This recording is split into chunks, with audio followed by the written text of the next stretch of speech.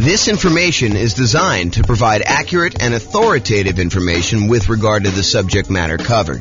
It is offered with the understanding that the presenters are not engaged in rendering legal, accounting, or other professional services. If legal advice or other expert advice is required, the services of a competent professional should be sought. Welcome to the Fullerton Real Estate Investing and Real Estate Financial Planning Podcast.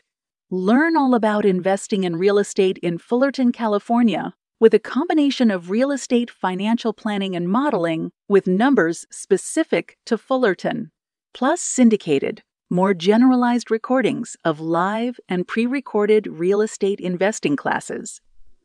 Not all of them specific to Fullerton. Be sure to stay tuned after the podcast for a message from our sponsors. Hi, this is James Orr. The following is a recording of a class I recorded way back in June of 2021. So why am I publishing a class that's over a year old on October 24th, 2022? Well, over the last month, I've had several people suggest to me or ask me if in our current real estate market, a real estate market where prices are up a lot, interest rates are up a lot, demand has cooled off quite a bit, rents are up, but not that much, income is up, but not that much, and inflation is definitely here and likely to continue until the world, and yes, there is a worldwide inflation issue, not just in the US, until that gets under control. So, if in that type of real estate market, should they even be considering buying properties? For example, yesterday I got the following email from a client. Quote, "So what's your advice to buyer clients right now? Wait for prices to fall? Buy now but with cash? Use those builder incentive loans? Watch TV with the dog?" End quote.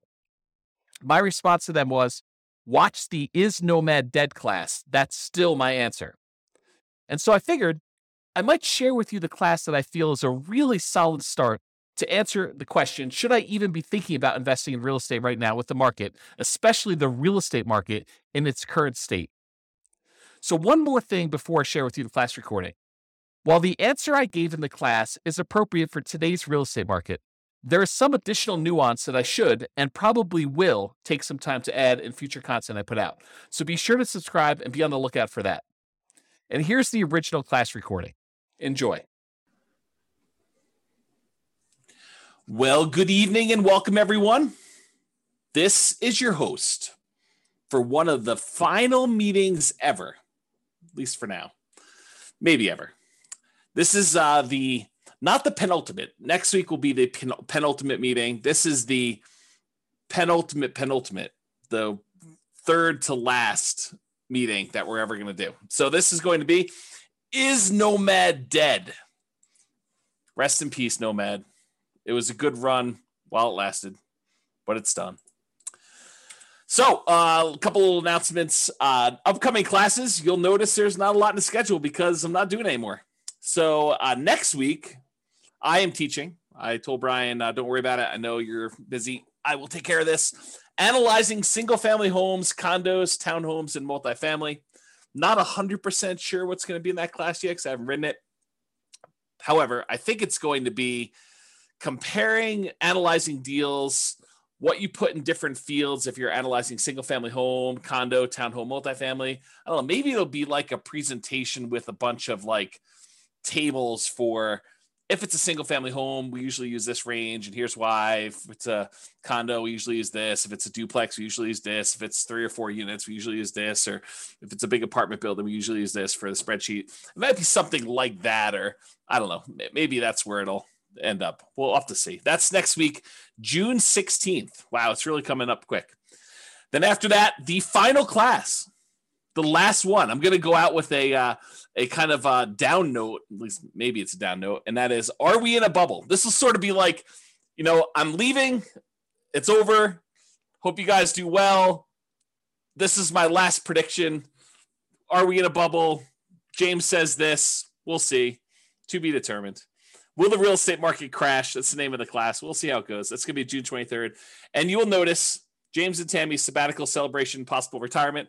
That has been canceled. Not the sabbatical is being canceled. The class has been canceled. Sabbatical is on. It is totally on. This is sort of like, I don't know. I didn't quite experience this, but this is what I imagine. Senior year, you've already been accepted to college. All your grades are posted. Last week of school. Are you really going to class? Probably not. That's kind of my guess as to what's going on, but I don't know. To be determined. So yeah, school is out for summer. It's exactly right, Austin. But it's even more so. It's not just school is out for summer. It's like school is out. What's the lyric? School is out forever. It's like you're done. I mean, you're totally exactly, Nathan. You got it. That's exactly what's going on. So it's sort of like that, right? Like, do I really need to do like a celebration class? I mean, come on. The celebration is the sabbatical. So there you go. Quit saying forever. I really don't know if it is forever. I honestly don't know. It's not like I'm trying to be vague and kind of like do a little sleight of hand or anything like that. We are definitely taking off 3 months. I think there's a really, really good chance that turns into some variation of 6 months. Maybe just, pop our head up for air. Any clients need anything. Otherwise, we're going back into the sabbatical for another 3 months through the end of the year. And if I had to handicap it at this point, I'd say 10%. 10%. That's done forever. We'll see how it goes, though. All right, those are upcoming classes. And there's nothing else in the calendar. Like, go check the NCRAG website. There's nothing else up there. There's no more coming. That's all you got. So, for one of these last classes, I don't know. I'm a big believer in rewarding promptness, like people that are on time and show up on time and do the right thing. I'm almost tempted to like do something really special for people that actually show up for the 6 o'clock kind of like start of the class instead of the 6:05, 6:10, 6:15, sometimes 6:30, sometimes 7 o'clock, people that roll in. Occasionally, I'll see someone like RSVP and register for the webinar at like 7:40, like as if they're going to go and join the webinar at that time. I'm like, really? You're showing up like with the last 20 minutes? There you go. So, all right. So introductions via chat, if you would be so kind, for one of the last times. Please make sure you switch over to all panelists and attendees. And then who are you and where are you from? And do you believe Nomad is dead? I mean, a part of this is what is it? I do believe in fairies, or where you knock your feet together or sprinkle dust or whatever. I don't even know what the thing is, but do you believe Nomad is dead? And if you want to throw in why or why not, please do. Go ahead. There you go. Figure that out. And then, of course, if you do have questions throughout the webinar, please do use the chat window. I actually look forward to some questions. I think it's an interesting thing. Keeps it lively, keeps me on my toes. I get to realize that I'm not just talking to myself. So, yeah, Mike's like, I don't know if it's dead. That's why I'm here. I'm here for you to tell me if it's dead. Oh, man, I could go off on a tangent about that comment right there, Mike. I mean, really? You're relying on me to tell you if it's dead or not. Oh, man, I should go off on a tangent. I'm not going to, though. I'm going to be nice. There you go. Here to learn. Nope. If people are saying, nope, it's not dead. We shall see, right? We shall see. All right. This is my new little warning slide. I like this. There was an attorney that did some continuing education. Tammy sent this over to me and a friend of mine, and I kind of liked it so much I kind of commandeered it. I borrowed it. So it's largely his. So why you should not consider anything I say as advice or even reliable information or education. Oh, man. Wait to the end to tell you this. Hey, I'm probably not your realtor. For some of you online, I am your realtor. But I'm probably not your realtor for most of you guys. I'm not your attorney. I'm not an accountant. I'm not a CPA. I'm not your advisor. So I'm not doing this. This is not advice for you, like customized or personalized. Facts do vary greatly. So I can tell you something, and it could be absolutely true in this really narrow context, this really narrow kind of like space where it exists. But it could vary a lot depending on who it is and what's going on there. Chances are I don't know what I'm talking about. So there you go. How's that for a disclaimer? Chances are good. I just don't have a freaking clue. I have no idea what I'm talking about. I don't always get good sleep, and I may be fuzzy brained. So there you go. And allergies have kicked in. I don't know if it's allergies have kicked in for you guys, but man, maybe yesterday or today, it's just rough. Like the allergy is definitely headachy, fuzzy headed, or maybe it's something else. I don't know. I have to see about that. I'm easily confused. Maybe you are too. So there you go. That's my new disclaimer. Oh, there you go. Oh boy. Okay. Is Nomad dead? I am your host, James Orr, real estate broker, at least for now. There we go. Well, I guess we had some questions. I assume that there are no crazy questions. People introducing. That's awesome. You like I've talked this, but are you willing to repeat? Do you recommend calling local banks to ask for their mortgage rate offers? Sabrina, we have an entire class, a 2-hour class on interviewing lenders in order to get rates. And I spent 2 hours answering that question in excruciating detail. The short answer is 3. In general, I recommend you get 3 referrals from people you know and call them all on the same day. And there's details about that. It's not as simple as just call them at will, nilly-willy, all over the place. But there's a 2-hour class on that particular topic. I think if anyone remembers what the title is, it's something like interviewing lenders and estimating rates or something like that. It's good. If anyone remembers what it is, you can share it, and Sabrina can do that. All right, so let's get to some background here. What prompted this class? So over the last several years, and this is not like a unique case, although this particular one was a really nice little special situation for us. There is a neighborhood that if somebody told me, hey, listen, I'm a nomad and I want a nomad in Fort Collins or Northern Colorado, and they said to me, is there, where are the deals? And we would refer them to this one particular neighborhood. I mean, there's other options too, but this was like we used to sort of Tammy doesn't use this term, but I sort of considered it our own little personal honeypot. It's like, if somebody wants to kind of buy a house, this is like a really good little deal, a good neighborhood that was good for nomads. We knew the rent ratios, we knew the prices, and the builders were reasonable and prices were good. And I thought the location was good and kind of like how things were there. So I'm gonna share with you some numbers from a particular client, and I sort of rounded and stuff like that. And I happened to talk to this client today, and I told them, you're going to be famous. I'm not going to mention you by name, but it's all about you. And there's other clients that they could literally be thinking this is about them. Had I not told you that I talked to this person today and told them they were going to be famous, because there were more than one client that did this neighborhood and did multiple properties in there. Now, I don't think it's the real estate investor loan comparison deep dive, although that's a good one too. I think the class, I'll have to go look it up. It's something like comparing loan programs or comparing lenders and stuff like that. It was probably 2 years ago. It was before the COVID stuff, because we had it in person. We had it live, and I printed out sheets from a whole bunch of different lenders, and I showed you how to compare lender programs and how to call them all. That it was around there. It's probably like a late in the year. I felt like it was fall or snowing or something like that. Or well, maybe it was spring. I don't know. Maybe I'm misimagining. All these classes merged together. They merged together. All right, so continue on with my kind of like what prompted this class. So this property, it's all the same 4-bedroom model. It's the exact same builder. And in most cases, this client was going under contract months before they actually close. So the pricing sort of is delayed, right? Like you go under contract in October and you don't close until April or May. It's like that long of a building time. So there's a little bit of delay between when they went under contract and when it actually is delivered to them.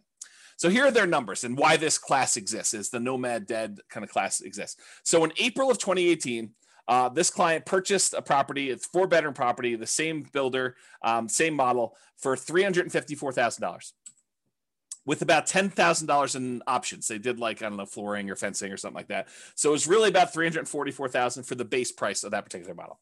In June of 2019, a year later, they decided to do this nomad thing where they're going to buy a property, move in for a year, live there. Then at the end of the year, they're going to convert that one to a rental. They're going to go buy a new property. They're going to move into that, buy it with 5% down or whatever they're doing, 3% down, 5%, 0%, something like that. And they're going to move into the property and live there. And then they're going to repeat this process where they convert that one to a rental and move into another property. And that's what Nomad is in general.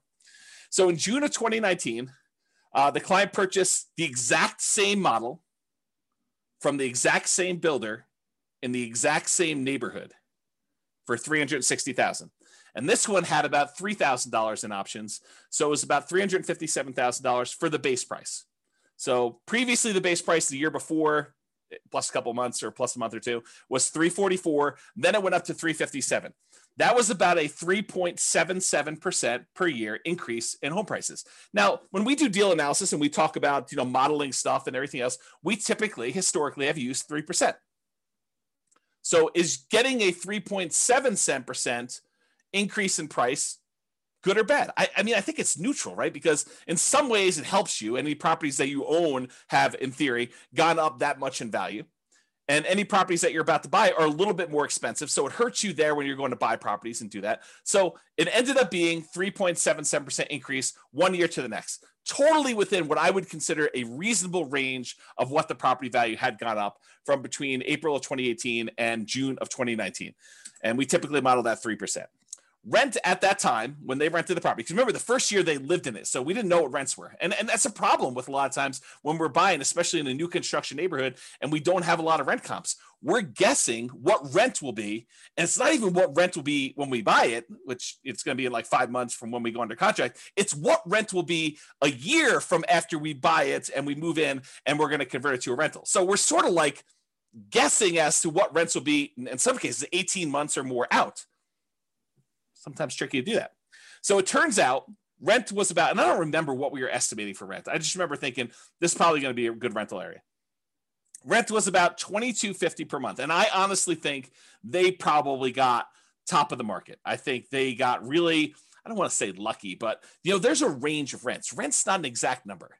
And you could advertise, $2,100, you could advertise $2,300, and you could get, somewhere in that range. Might take you a little longer to get to 23, or you could find that right person who works really close to there, or it's directly between two places where the two spouses work. And so it's a great central location. I mean, it's all these reasons why it could be that thing, but rent is not an exact number. And so they got $22.50 per month. I felt as though that was a really good high number for them for rent. I was like, that's awesome. You crushed it. You did really good. So they bought their next property for $360, which is $3K in options. $357 was the base price, and they rented out the one they bought for $354 for $22.50. Okay, so that's what it was, $22.50. Last year in 2020, June of 2020, so like 12 months pretty much since the last one, the client purchased the same exact property, same model, same neighborhood, same builder for $376. And they had about $3,000 in options and upgrades on that particular one too. So the base price of that one was $373 for the base price. That was about a 4.48% increase from the previous year. So again, we usually use 3%. This time it went up 4.48 in a year. Hot market, property values went up a little bit. So I thought that was encouraging. The property values went up there. And rent actually went down a little bit, or you could say they didn't quite crush it. They didn't get a home run like they did the year before. And so rents were about $2,200 a month in that particular case. So that's what we got. And I should also point out, I don't know if every single data point for this particular example is the same client, because for some of the rents, I have multiple clients in that neighborhood and they're all doing like a nomadish thing.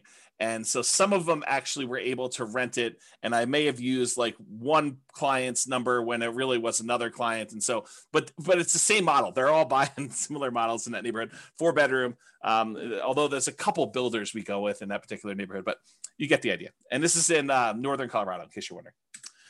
So rent was about $2,200, which was less than the year before, a little bit less than the year before. So it didn't really go up. It kind of stayed the same. This year, June of 2021, like while I was preparing for this class, I reached out to the builder. I said, hey, what do you have left in inventory for the model that we normally buy? I told them the model. I said, what do you got for me in the same neighborhood?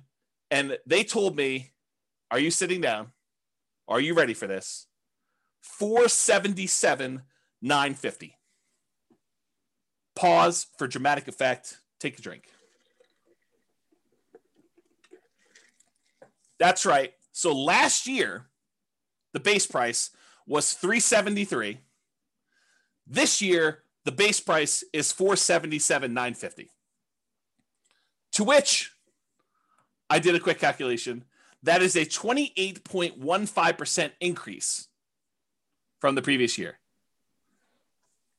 So I start thinking to myself, and by the way, rent is about $2,300. So rents were maybe $2,250, somewhere in there. They were getting about $2,300 a month in rent for the model, same neighborhood thing there. So rents did not go up 28.15% there. And Bob and Barbie are saying, because of building costs, I think building costs are a major factor in this.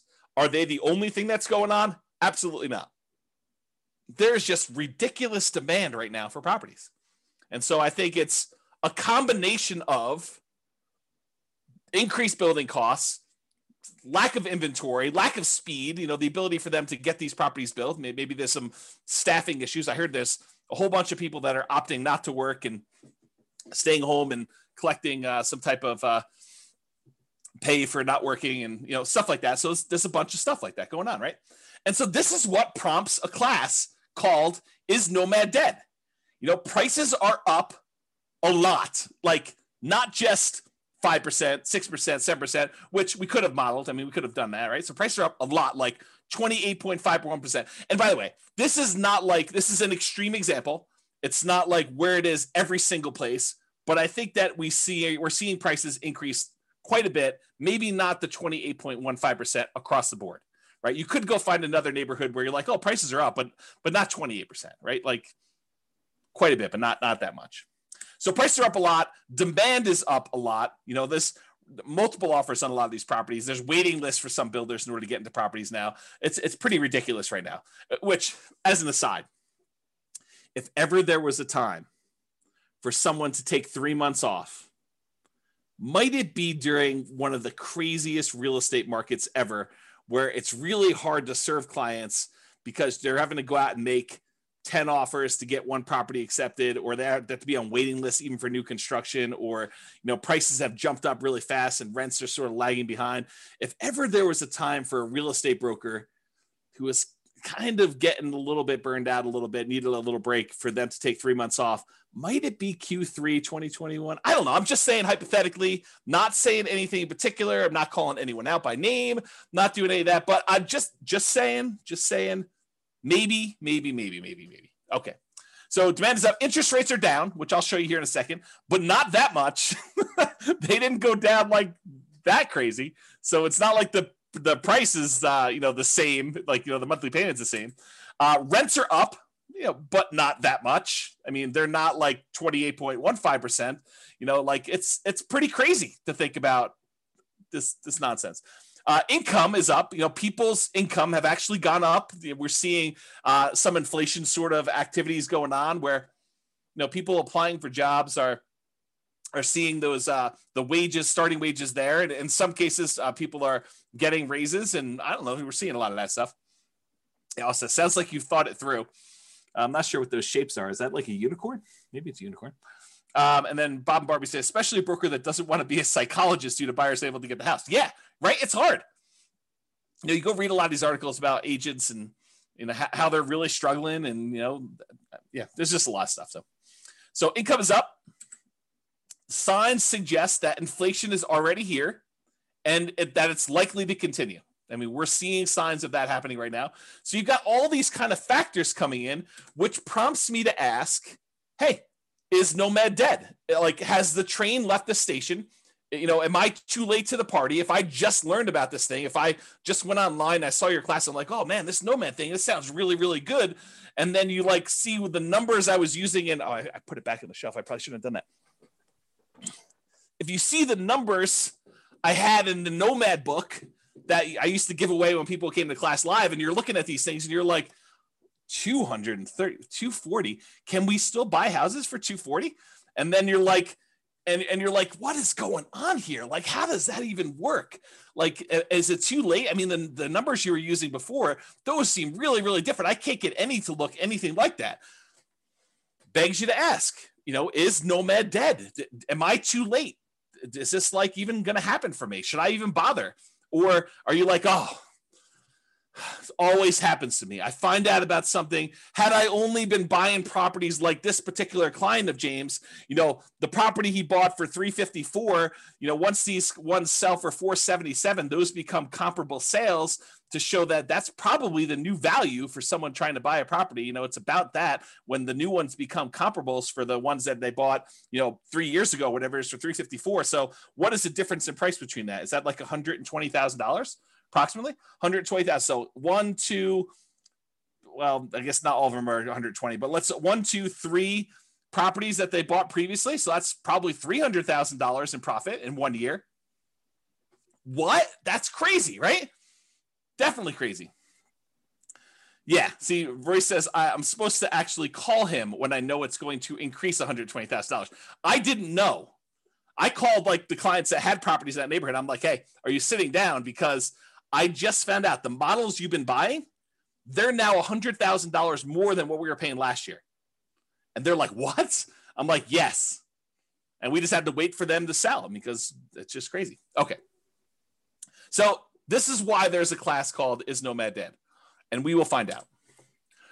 So because I did this particular one builder, I went and I looked at some historical data on another builder that we like here in Northern Colorado. Yeah, cue the charts. Exactly, Steve. You're right, buddy.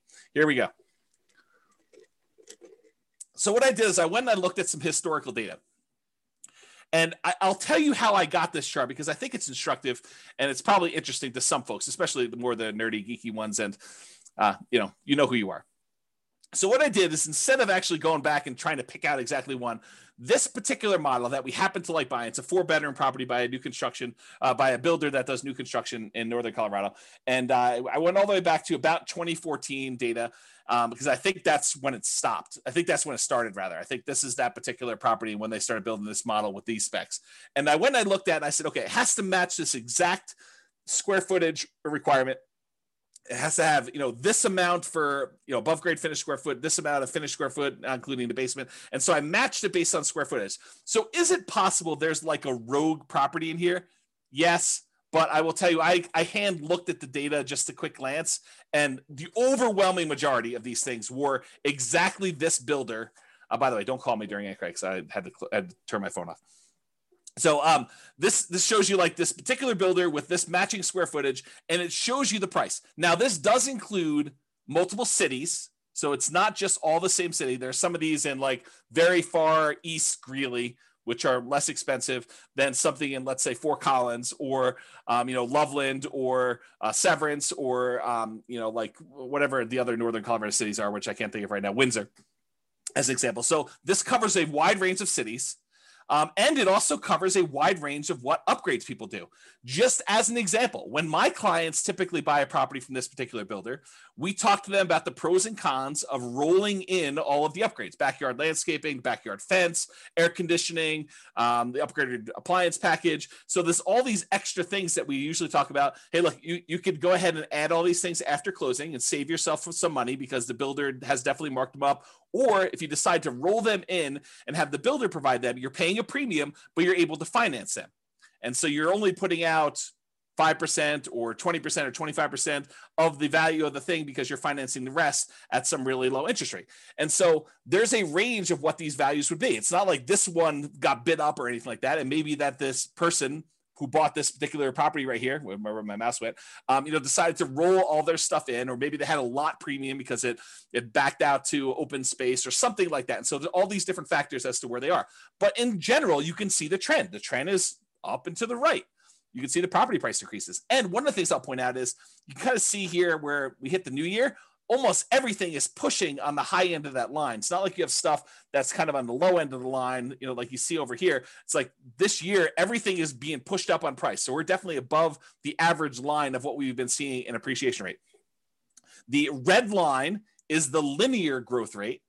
The black line is the exponential growth rate. So it's a little bit better than linear as far as growth goes. That's how I would interpret that data. I don't know if Andrew is on or something like that, who's a big math guy, but he could correct me if I'm wrong in my analysis of this particular chart. But you can see the prices for these things has definitely gone up. Before, we were able to get this Michigan model, the 4-bedroom property for, in the low to mid 200s, like, 230, 240. And if you remember, this is about the time that this book was written. And this is the example we use in this particular book. So it matches what we were getting at the time in the book, if you kind of think about it that way. The same properties nowadays, they're over 400. They're like up there, okay? So you can see this historical chart. So when prices go up that much, rents don't quite go up that much. Is Nomad dead? All right, so I'm going to do some comparisons, because I think that's what you want to know, right? You're like, hey, listen, I read the 2015, the original Nomad book, and the numbers are not what they are today. Yeah, no joke, right? So let's go think about Nomad then and now. Here they are. So back in the 2015 original Nomad book, the purchase price we used was $238,875. That was the base price with some upgrades thrown in for buying at the time, it was basically a Michigan model, although you could make an argument it was any other house that was similar characteristics. It didn't have to be that, but that's what we used when I modeled it. Okay. So it's $238,875.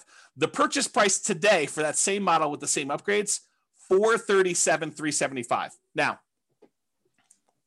this is not a true compounding annual growth rate comparison, right? Because it's not like we have the same house and the same house sold. It's like you have the same house that may be in a different neighborhood, it may be in a metro district, it may not be in a metro district, it may, on average back to better location or be in a better, a place, a better city, any of these things kind of factor. So it's not truly a compounding annual growth rate, but I did do the math for you that says, hey, look, if they were like 240 or so back then, and now they're 440 or so right now, what is the annual growth rate for that 6-year period between those? Turns out the growth rate for those properties during that time was about 10.61% per year, compounding annual growth rate. Craziness. Okay. So we were estimating 3%. So when properties do better than that, it helps you for all the properties that you own. It hurts you because you're buying more expensive properties as you're moving forward. So it helps and hurts depending on where you are in the process. Now, back then, in 2015, the interest rate we used when we did our deal analysis in the book was 4.5%. And we talked about using a lender-paid PMI, private mortgage insurance. Go watch the whole 2-hour class on private mortgage insurance. I'm not going to cover it here in detail, but basically the lender increases the rate slightly. And instead of charging you a monthly PMI payment, it's included in the interest rate. Okay. So that was a 4.5% lender-paid PMI rate, the overall interest rate, with 5% down.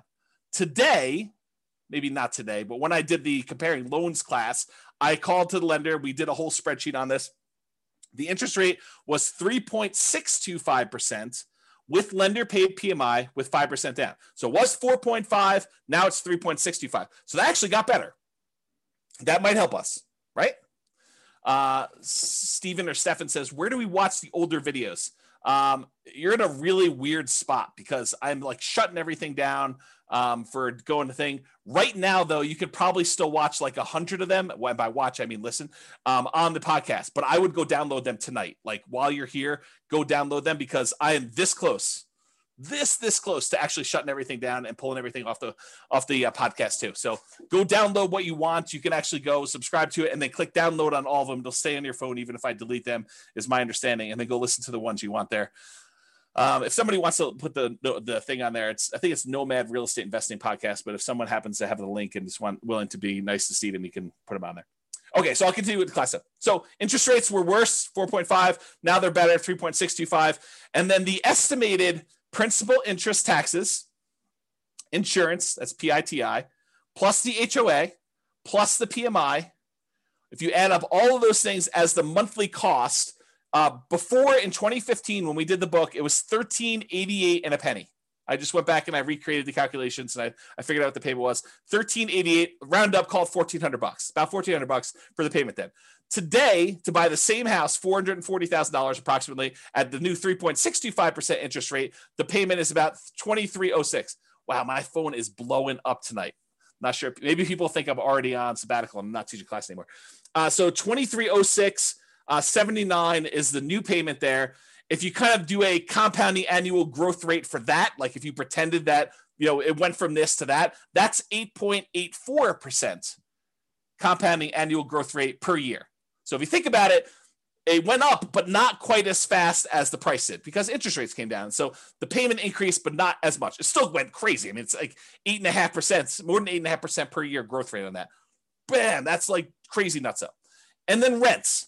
Rents went from, back when we wrote the book, we were getting $1,545 a month in rent on those things. $1,545, as if you can rent the property for $1,545 now. It's like, I don't know, the market's crazy. So $1,545 a month was back then. Nowadays, that same model is probably in the ballpark, depending on what neighborhood it is and kind of what's going on there, about $2,200 a month. That's a 6.07% fake compounding annual growth rate because it's really not the same thing. And so doing that it's not a good comparison, but it's a comparison because you can see like how fast these things grew compared to each other, right? So the price went up the most, grew the fastest. The actual payment amount grew the second fastest, and rents lagged. Rents did not go up as much as prices went up, nor as quickly as the payment actually went up to do that. Okay, Franklin, thank you for posting those podcast links there. I appreciate that. That's for you, Stephen. And then Steve says rents are lagging. Annual takes time to adjust up. Yeah, it's going to take time to do that. But what's great about these properties is you lock in your financing and the price you paid at like whatever the rates were. And if rates went down, which they did, you could actually go and ratchet your interest rate down and improve the financing on it. If they went up, no big deal. You had a 30-year fixed rate financing on there. It doesn't get worse for you. But if it does get better for you, you can take advantage of that and refinance and do like a rate and term refinance or cash out if you really wanted to and do that. Okay. So those were the comparisons between then and now. All right. So the question becomes, is Nomad dead? Should you go, if you could have gotten this before and now it's this, should you even bother? And I think the question I would rather pose to you as kind of like an alternative to this is, do you have something better to invest in? What is your alternative? If you're not going to do Nomad, what are you going to do else?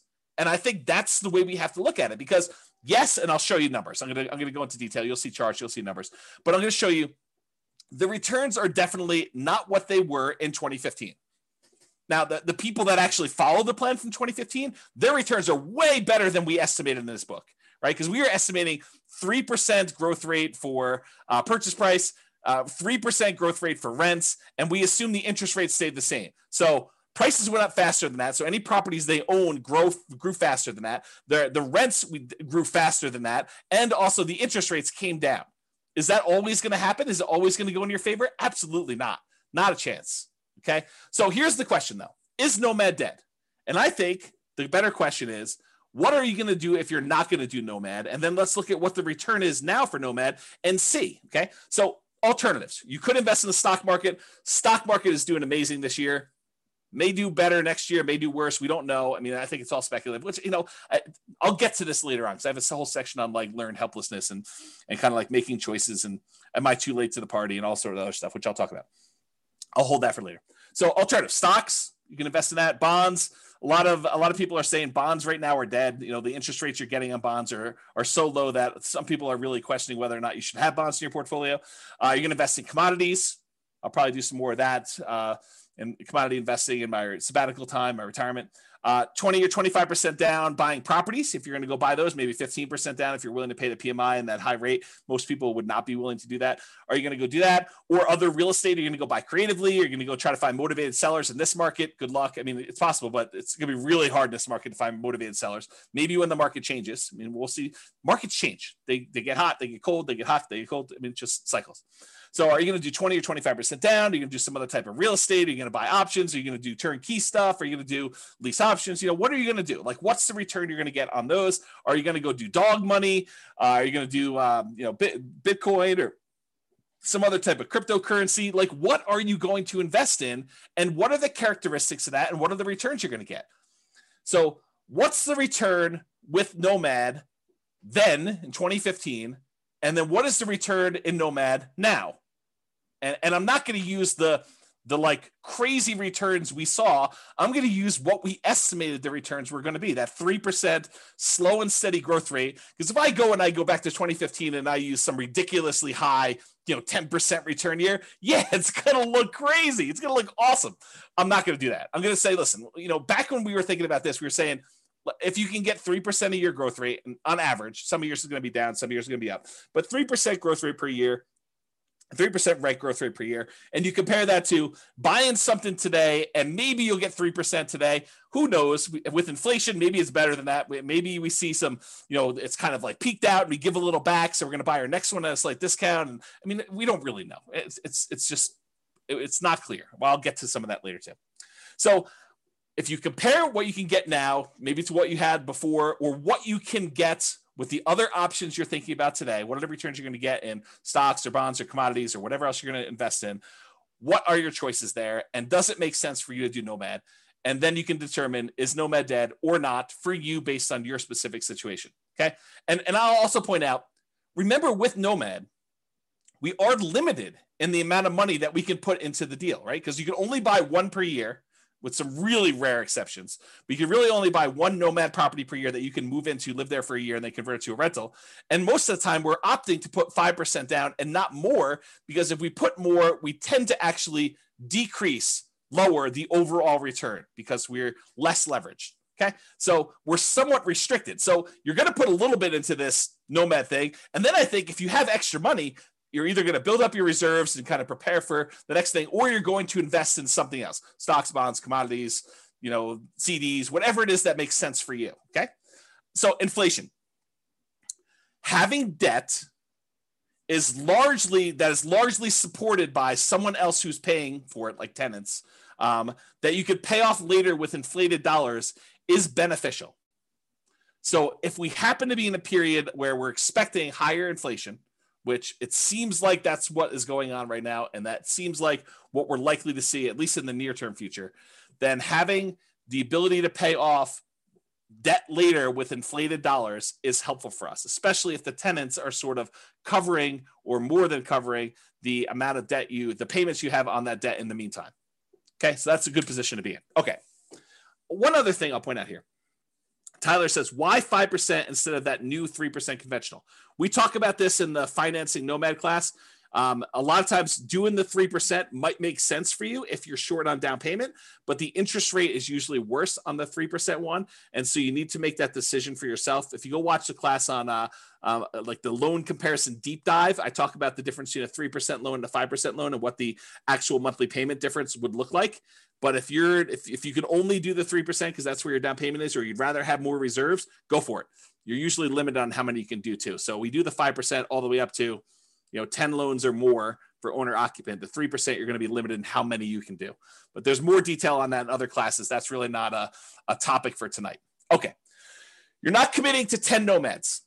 So I want to point this out up front. It's not like you have to decide today that I'm going to do this 10 nomad plan. 10 is arbitrary. I hope you guys know that, right? Like we sort of plan it out for you and put it in front of you so that you can see what it looks like if you go that far out, but you don't have to do 10. You could do 1. You could do 3. You could do 7. You could do 14. You could do 27 of these. Okay. There's no like limits, high or low, on how many you have to do. You're choosing to purchase one property. You're making a decision today. Okay. Today, with the knowledge I have, with the information I have right now, with my current financial situation, with my current reserves, with my current amount I've set aside to invest, with my current risk tolerance, with my current family situation, with my current job situation, I am going to either choose to buy one house or I'm going to choose not to buy a house. It's a single decision point. You're not saying, I'm getting married, I'm doing this 10 nomad thing deal. You don't have to decide that. It's one. Then, once you buy the one, you move in there, you're living there, you save your money, you continue to educate yourself over the next year. There's zero pressure to do a second one. If you decide you want to do it, great. If you decide you don't want to do it, great. You don't have to do more. You decide if you want to do one more at that point. It's up to you, okay? You only repeat this if it still makes sense to you. You reevaluate. Here's my new job situation. Here's my new financial situation. Here's my new reserve situation. Here's my new down payment. Here's what I think the market might or might not do. Although, I mean, good luck with that. Here's what I think is going to do there. It's like all this stuff you take into account and you decide, do I want to move forward with another one? Yes or no? If it makes sense, you do another one. Yeah. Roy says, speak for yourself. Those numbers say buy 10, obviously. Right. And I think there's a case to be made that you'll like get to the next point and you'll be like, what are my options? What else can I invest in? Oh, this Nomad thing is the best returning investment I could possibly make. I'm going to choose to do that. But you need to decide that on your own. There are no promises being made. There's no guarantees in life, period. Okay. So I personally think there is power in making good decisions repeatedly. Think about good habits. I'm a bad example of this, but eating good, healthy food every day, getting good regular exercise, investing in long-term relationships, like all those things, the good habits that you put in and make, compounding effects over time, I think you're rewarded for that.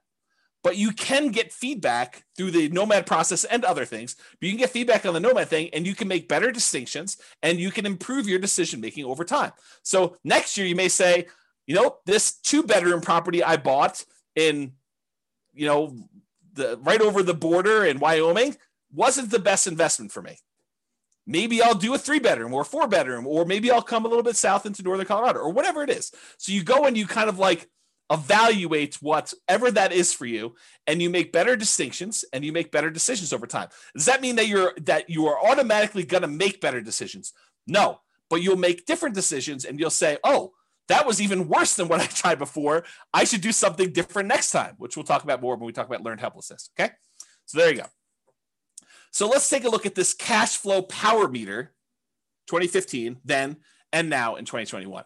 There's a whole class on the cash flow power meter where I explain to you what's going on here, but this shows you a relative measure of how good the cash flow is on a particular property we're considering.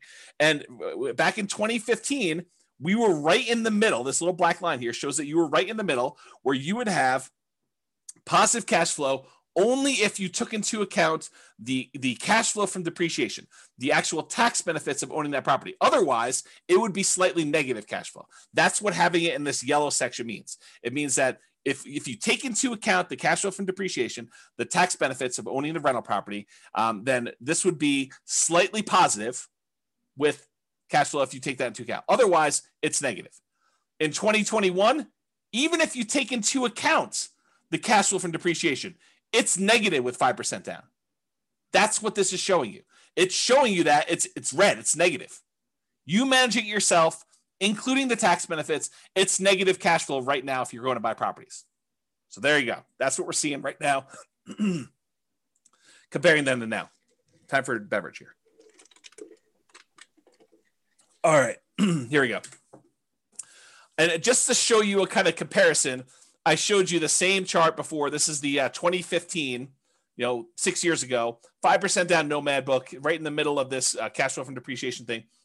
And then I showed you today, 2021, if you put that 5% down, it would be that negative cash flow. If you decided to put 20% down as a non-owner occupant, you did not occupy the property, we're not moving in here with this 20% down, then it would still be slightly negative cash flow. So if you go buy a rental property today in northern Colorado and you bought this particular new construction as a similar example, you'd still have negative cash flow even if you put 20% down.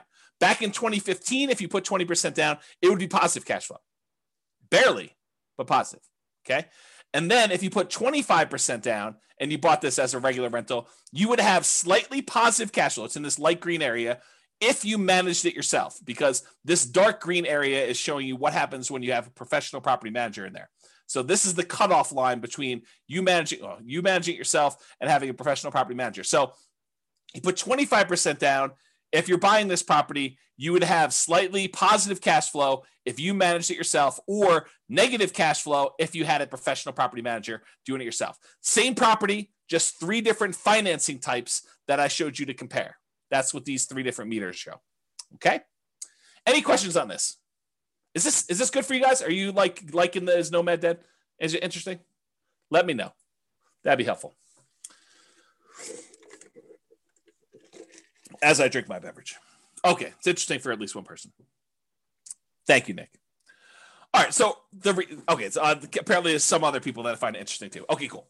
So this is the return in dollars quadrant that we typically use. The return on investment quadrant series. We've got return in dollars, we've got return on investment, we got return on equity. I'm showing you return in dollars, comparing the 2015 book to the 2021 if you bought something today, and how does that work?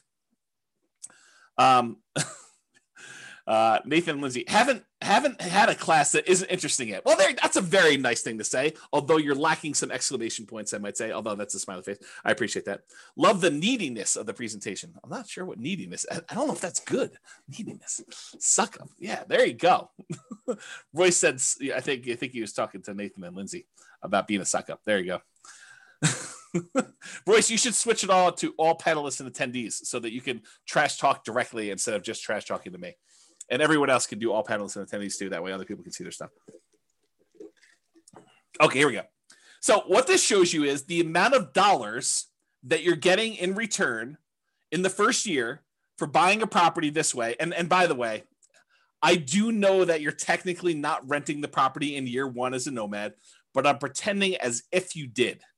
Okay. So I do understand you're not really renting it in year one. This is like as if you could magically rent out a property, get full rent when you're supposed to be owner occupying the property. I do this as like an instruction sort of thing, but it's not practical, right? Because if you're doing nomad, you're putting 5% down, you're not able to rent out the property in the first year and move out and do that. There you go. Brace is now unleashed. So this shows you the amount of return. So for example, and this uses the same like appreciation and rent appreciation numbers as before, but it does use different interest rates. It does use different prices. And the denominator is different because and there's no denominator in this, so it's just return dollars. But we return on investment, the denominator changes because it's 5% of the lower price house or 5% of the higher price house. All right, so in 2015, the appreciation would be $7,166 if we had 3% growth on whatever that was, 240. So it shows you 7,166. On 2021, the dollar amount of your appreciation is much higher. Why? Because you bought a much more expensive house and it still went up 3%. So it went up $13,121. So from a sheer dollars in the bank perspective, it's better to have bought today than it was to buy 5 years ago. Kind of crazy to think about that. Cash flow was slightly ugly before, negative 471. It's really ugly now, negative $4,634 for the year. So that's like negative $400 a month. So beyond the 5% down, you also need to make up that negative cash flow when you go to rent it out. Although it is offset by these tax benefits, because this is your cash flow from depreciation. Basically, it's the gross depreciation amount on just the building, not including the land, multiplied by your effective tax rate, which is just an estimate of your approximate savings you'd get by having this property and getting tax benefit from it. Okay. So in this case, the difference between these two is the actual amount of cash flow you need to come out of pocket at the end of the year when you included your tax benefits and also the cash flow you had to put out there. So 2028 is offset by this. So it's like $250 a month or 200 and something dollars a month is how much negative cash flow you had there. Where here, we showed you this before, when you took into account your tax benefits from 2015 and the negative cash flow, you were still slightly positive. That's what we showed before when we talked about cash flow power meter. Okay. And then the debt pay down, you paid down $3,661 back in 2015. The amount of principal you paid down on that loan over the course of that first year. Now you're paying down $7,806. It's a combination of two things as to why this is higher. Number one, the property is more expensive, but number two, your interest rate is better too. And you pay down more principal with a lower interest rate. Okay. So those are the two reasons. So back then, when you bought a Nomad property, we expected to do about $11,464 total for the year. Now we're expecting $18,321. So you end up doing larger dollar amounts today than you did back then. That's good in general. Here is the return on investment numbers. So we take the same dollar amounts we just had here. Now we're dividing through by the actual down payment amount, the 5% plus the closing costs. And so now we got about a 50% appreciation rate. So $7,000 must have been about $14,000 plus closing costs, down payment plus closing costs in order to get here. So it's about a 50% return from appreciation back in 2015. It's the same here today because we're assuming it's 3%. So it works out to be the same, right? Cash flow was about negative 3.28 before. Now it's negative 17.66. That's ugly. Maybe Nomad is dead. We'll see. Debt paydown was about 25.54%. Now it's better. Your debt paydown is actually improved because your interest rate's a little bit better. It's 29.74% is your return from debt paydown. And then your tax benefits are the same. So the overall return on investment when we used to do this back in 2015 was 79.99%. That's pretty amazing. What's the return on investment now? Oh, it's only 69.81. Boo-hoo, right? How bad is it to get almost 70% return on your money? Right? I mean, that's like the crazy thing. And that's why we're thinking, is Nomad dead? Well, if you can go and get a return that exceeds 70% somewhere else with similar risk characteristics, because you got to take into account risk. Real estate risk is very different than, stock market risk or something else like that. But is this risk similar? And can you beat a 70% return? Maybe, maybe not. It's up to you to decide. Okay. So it was 80. Now it's almost 70. Still not bad at all. Now, what if we took into account the reserves you need in order to hold rental property? It would be silly for you to buy a rental property and not put aside reserves. And we talked about this in everything you learned about deal analysis is wrong. There's a 2-hour class on this concept of why you should do your calculations and include reserves when you do your return on investment calculations. So go watch that class. It's 2 hours long, and you'll understand more about what I'm talking about. But realize if we include the reserve numbers, the 6 months of reserves, that's what ROIQ plus R6, 6 months of reserves, and you compare that back to when we were doing it, the return now when you include reserves on everything is 49.05 compared to 44.66. Still a little bit less, but when did 45% return on your money become a bad return? When did it become bad? So Bob and Barbie says, seems like the tax benefit should be greater as the purchase price is more. It's the same ratio though, because you put 5% down on both.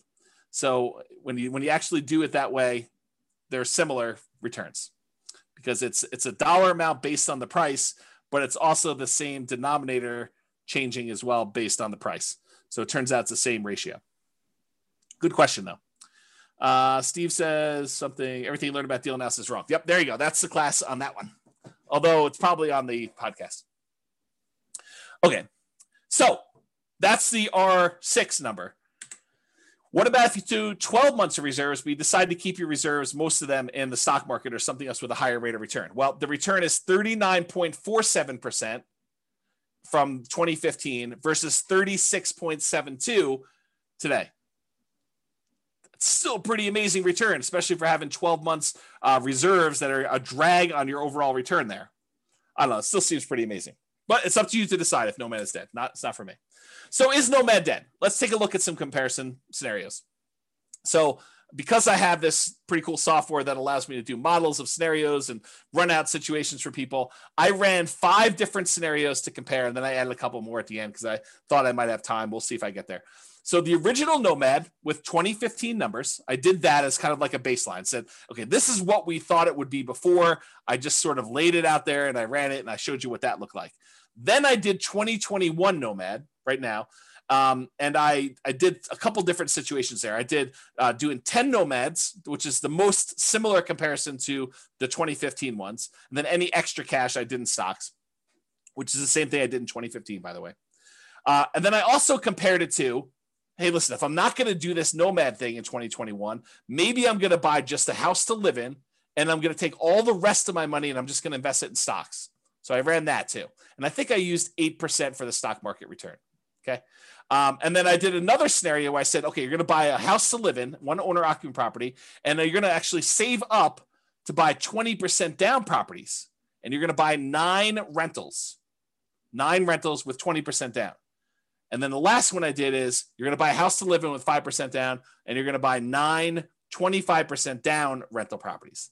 And so I'm going to look at how the original 2015 Nomad did in comparison to doing 10 Nomads today, doing no Nomads, basically buy a house to live in and do everything else in stocks, to doing owner occupant with 20% down and owner occupant with 25% down. And you'll have 9 rentals for all those things. Okay. Here we go. Kevin says, pretty sure I got a 200% return in year 1 at my current house. So Nomad is certainly not dead. There you go. Kevin says it all. And then it says, I heard the same rumor, Austin. Austin says, is the rumor that Royce is teaching during sabbatical true? Maybe. Royce says no. It's not true. That's pretty good. All right. So rather than build up any more suspense here, I will show you what the numbers suggest. So yes, it is true. 2015 Nomad was amazing. A non-inflation adjusted net worth at the end of 40 years shows that you'd have $20.7 million in both equity and cash in the stock market if you decided to do Nomad in 2015. However, the 2021 Nomad puts you at 19.5 million. So 20.7 million, 19.5. I'm pretty sure that's still pretty freaking good. If you decided you wanted to do one owner occupant property and you bought 9 25% down properties, you'd have 13.4 million. If you decided to do one owner occupant property and 9 20% down properties, you'd have 12.86 million. If you decided you wanted to do one owner occupant property and you did the rest in stocks at 8%, and maybe you can get better than 8%, you can change these assumptions if you want to, you'd have $7.2 million. So that's what the net worth was. If we adjust for inflation, the 2015 Nomads like having $6.3 million in today's dollars versus a 2021 full-on Nomad is about $6 million in today's dollars. So it's a difference of, well, it's 3.71. So I'll just call it almost 4. So $400,000 difference between one and the other, if you think of it that way. The ones where you do other stuff, just in... it's like 4 million, and 2.2 million. Daniel says, do you have simulation that shows for markets that are slowly growing, stagnant, or slightly declining? Yes, I do. In fact, the software allows you to do whatever you want. That's why I wrote it. And we have done classes before where I talked about what happens if you're investing during a declining market and stuff like that. So there's like a large number of models you could do, and you can enter your own stuff and say, what happens if the market does a range of values? Like you can do Monte Carlo simulations, stuff like that. So yes, it does all that stuff. Okay. Here's the chart showing net worth over time. You can kind of see the curves. These top two, the red one is 2015 Nomad. The orange one is 2021. So they're pretty close together. Then the next two are buying the 20% down or the 25% down rentals. And then the stock market one lags behind here. But, part of this is assumptions, right? If you thought the stock market could get you 15% return, I bet you this chart looks very different. So you got to go play with what you think you can actually do and compare those to see.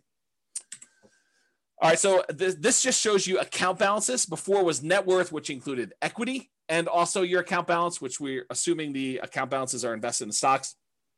But if we just look at how much is in your account, 2015 Nomad, you had $13 million, non-inflation adjusted.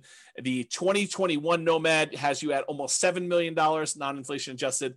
And then the other ones had you at, let's say 3, 2.7, and 5.8.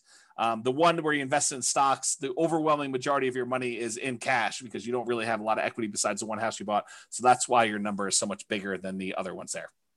Okay. If we adjust for inflation, 2015 Nomads like 4 million, 2021 Nomads like 2.1 million.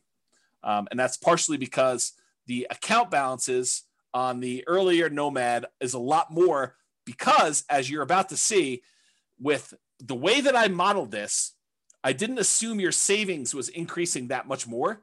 So it took you longer to buy these more expensive properties. So it's much slower for you to acquire properties, which means that your cash flow lags a lot.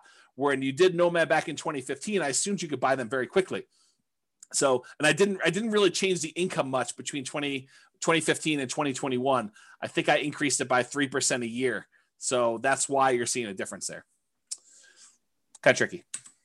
So it shows you your account balances over time. These are the ones where you're buying properties later in the game. So you can see they're kind of like little dips whenever you put a big down payment on a property. And so that's why that grows. And you can see these other ones here got the lead. Your cash balance in 2015 is much bigger. So this is what I was talking about before. With 2015 Nomad, the way that I set up the assumptions is I said, you are saving enough that you have enough for a 5% down payment every year. And so, well, maybe not every year because this line looks a little longer, but it was pretty quick. So you're acquiring properties much faster, and then you get to 10 properties very quickly when you're doing 2015 Nomad. Maybe not every 12 months, but pretty close. Pretty close. However, when you did 2021 Nomad, I assume that it took you a lot longer to save up for those 5% downs because I think for a lot of folks, it will take them longer. They're not able to do every 12 months. Now, if you have a great income, you have a great job, or you have money set aside and you have the ability to do this every 12 months on the 12 months, it's going to look a lot better than this. But because of the way I modeled it, it took a lot longer for you to get to the point where you acquire these properties. If you speed this up and it becomes back here, it looks much different. It looks better. Okay. Now, these other ones is buying 20% and 25% down. It takes you a lot longer to save up 20% or 25% with the same income and same savings rate than it did for you to do the Nomad. That's one of the benefits of doing Nomad. is that you can acquire properties earlier because you don't have to save up 20% down plus reserves or 25% down plus reserves. You only have to save up 5% down plus reserves in order to be able to start acquiring your properties. Okay? And then this other one, you basically bought one property and you lived there and you had stocks. So you bought no other properties. That's the one with just stocks. Any questions on this? Am I going too fast? Am I going too slow? Just want to make sure we're covering it, but I don't want to bore you either. Well, let me know. I'll continue on in the meantime. All right, good. All right, so this is that chart that shows you what phase of financial independence. If you guys came to last week's class, I think it was last week's class. Was it last week's class I went over the stages and phases of financial independence, retiring early, and I covered all those? Well, if it wasn't, it was recently. Yeah. So, and so basically it shows you what phase you're in. And with 2015 Nomad, you get to phase 2 pretty quickly, the earliest. Then you actually get to phase 3, and you eventually get to phase 4 in your, before your 40 years is up. With the one where you're doing 2021, since it takes you a lot longer to start acquiring the properties because your savings rate isn't enough to get you to do it really, really quickly, because I handicapped it by showing you a reasonable savings rate, the same savings rate you had before for the 2015 one. Then you barely get into phase 2 where you have enough for lean fire, and you do eventually get into phase 3, but you never make it to phase 4 in that 40-year time period. And with the other ones, you don't even make it into phase 3. You barely make it into phase 2 with these other guys. Okay, and that's the 20% down and the 25% down and the stock one. Okay, you do make it there. And in case it's hard to read when you actually made it, this is the same chart, but it's showing you how many months it took to go into phase 2. So reaching that first goal of getting out of phase 1, working toward your minimum target monthly income till you have enough where you can actually fire. It's lean fire, but it's fire. And so how long does it take you to get there? This is like how long it takes you to get to lean fire. With the 2015 Nomad, it's 242 months. With the 2021 Nomad, it's 357 months. And part of that is because you don't have enough money to acquire these properties every 12 months. It took you a longer time to acquire properties because they're more expensive. It's like a limitation because the properties are more expensive and your savings rate is relatively low. I think I have you saving like $500 a month. So $500 a month is not a lot to be saving to achieve this level of acquisition. Because I think I have you making like $5,000 a month. So it's like 10%. Okay. Okay. And then here we go. 2021 stocks and one owner occupants. That took you 449 months. When you do the 20% down ones, it's 453 months. When you do the 25% down, it's faster. It's 421 months. So it shows you how long it took you to get to lean fire. I guess I didn't show any other charts.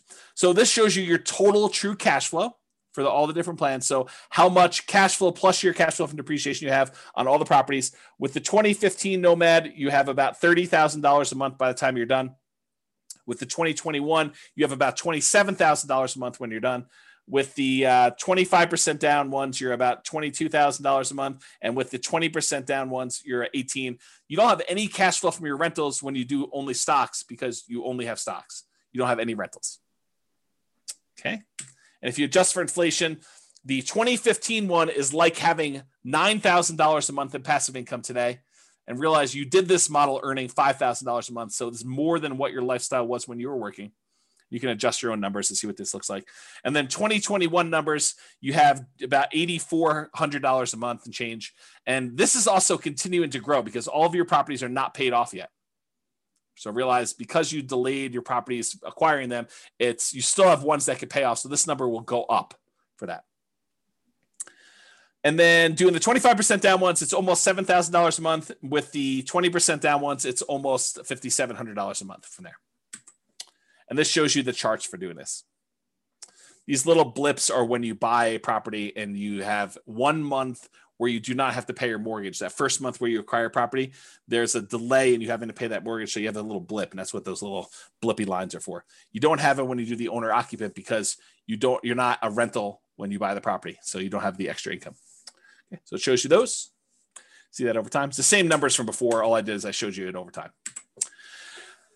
Then this is a deceiving chart.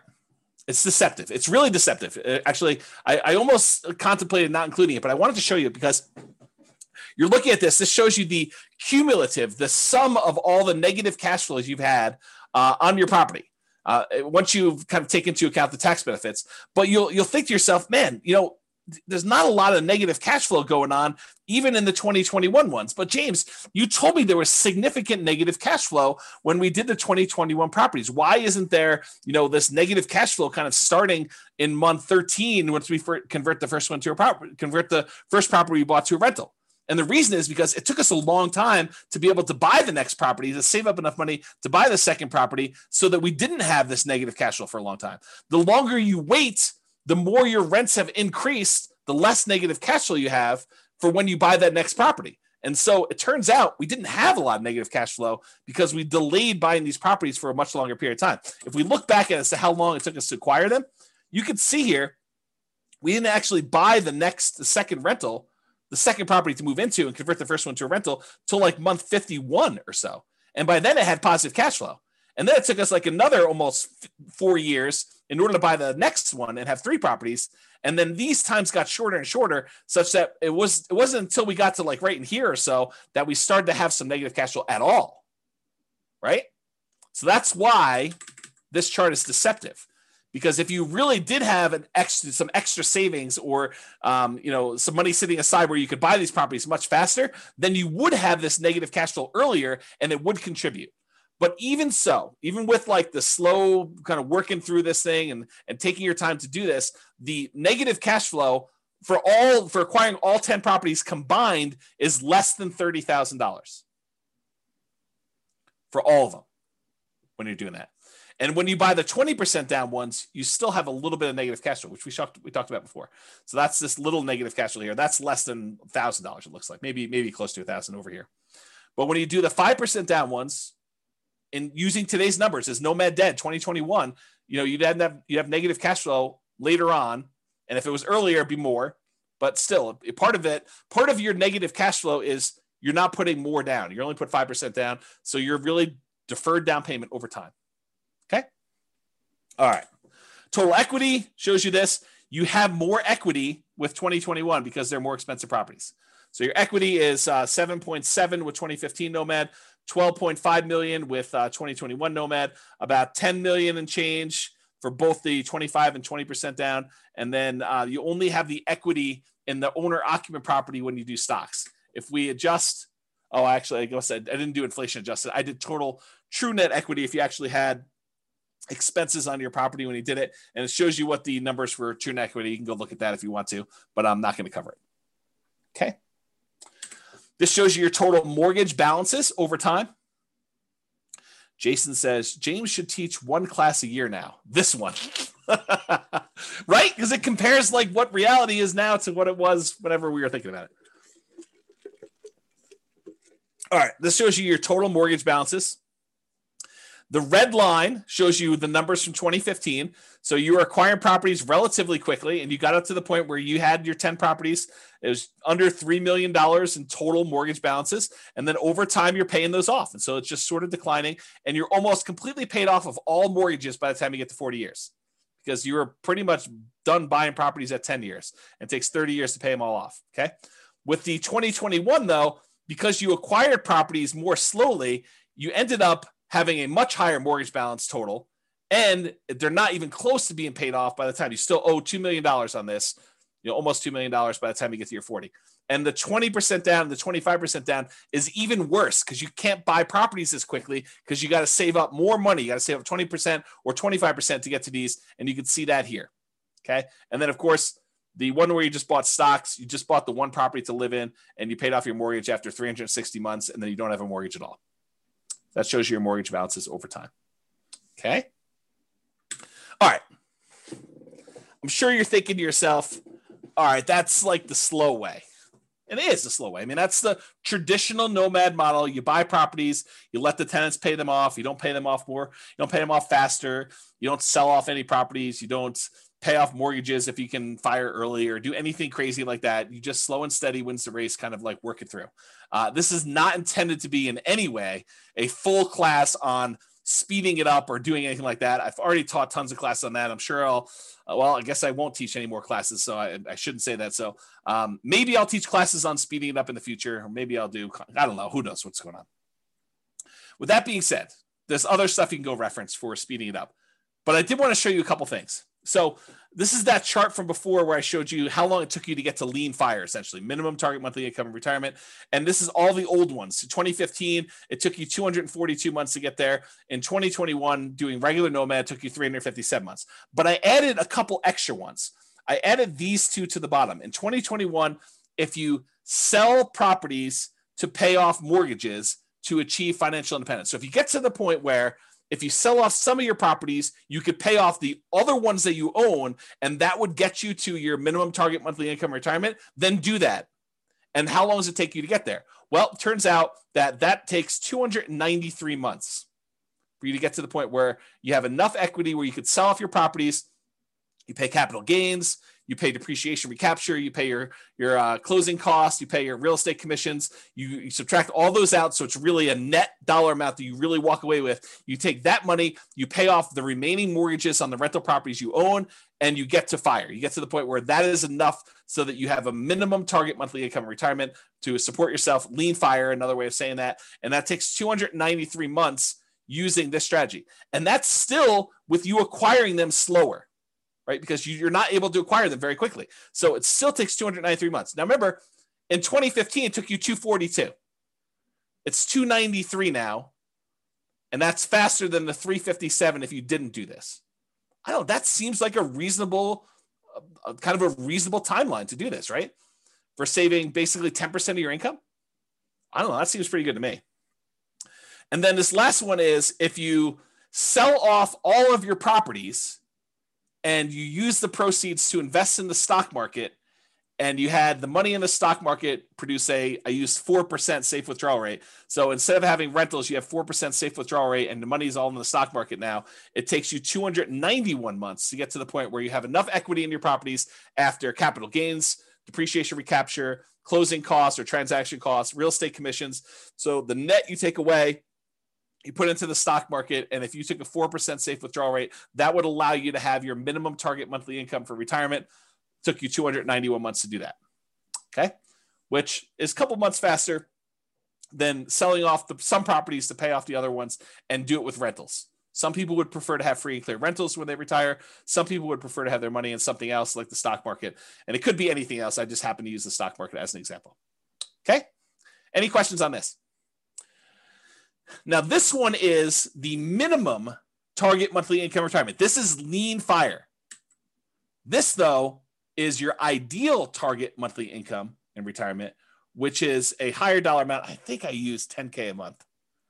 I think I use $10,000. I think this is the point to get to $5,000 a month. I think this is the point to get to $10,000 a month. And you can see that how long it took you in 2015, 353 months in order to get to your 10K a month income, passive income, versus 2021 took you 417 months to get to 10K a month of passive income. And then here, the sell off the properties and achieve fire, it actually took you longer to do it, 428 months, and it took you longer, 460 months to do that. So it would have been better for you to just do the traditional plan here and get there. Okay. All right. Which, by the way, makes sense because you sold off your properties much earlier so that you could retire earlier. Like, I don't want to leave this here and have you guys think, well, why would I do it then? Because you actually got to retire at month 293, and then you still achieved 10K a month income by month 428. So it's a little bit longer to get to your 10K a month, but you still got to retire earlier than you did before. That's why you'd still do it. Okay? In case that wasn't clear. All right. So, actually, someone who is on, I won't name their name, would appreciate this. So a client of mine reached out to me. Let me answer the question, and then I'll come back to the story. So Cece says, why was it slower for the 10K per month? Because it took you longer. It took you this much time in order to get to the point where you had $10,000 a month coming in. This is the amount of time it took you to get to $5,000 a month coming in. So you got here, and then you still need to go a long ways to get to 5K a month more. And so that's why it took longer to get there. If it's not clear, ask me at the end for questions. We can talk about some more. All right. So I had a client reach out to me, and they had said, hey, I always was interested in these, condos in Heather Ridge. It's a certain neighborhood in Fort Collins, kind of a lower price condo, a very inexpensive condo in Northern Colorado. And so I thought to myself, why not show what these lower price condos are in Northern Colorado? Because, some people are scared away. They're like, man, I don't know. I can't afford, income wise, a $440,000 property, James. I don't know. Maybe I'm crazy, but I can't do it. No worries. So here's lower price Nomad, right? So there were 9 condos listed or sold in Fort Collins, in Heather Ridge in 2021, in the last 6 months of this year, in what probably is the hottest, craziest market I think I've ever seen. There were 6 properties that were for sale. The 1-bedroom version sold between $163,000 and $180,000. A lot more reasonable, even more reasonable than the 2015 Nomad book. The 2 bedrooms sold between $210,000 and $225,000. Still less expensive than this.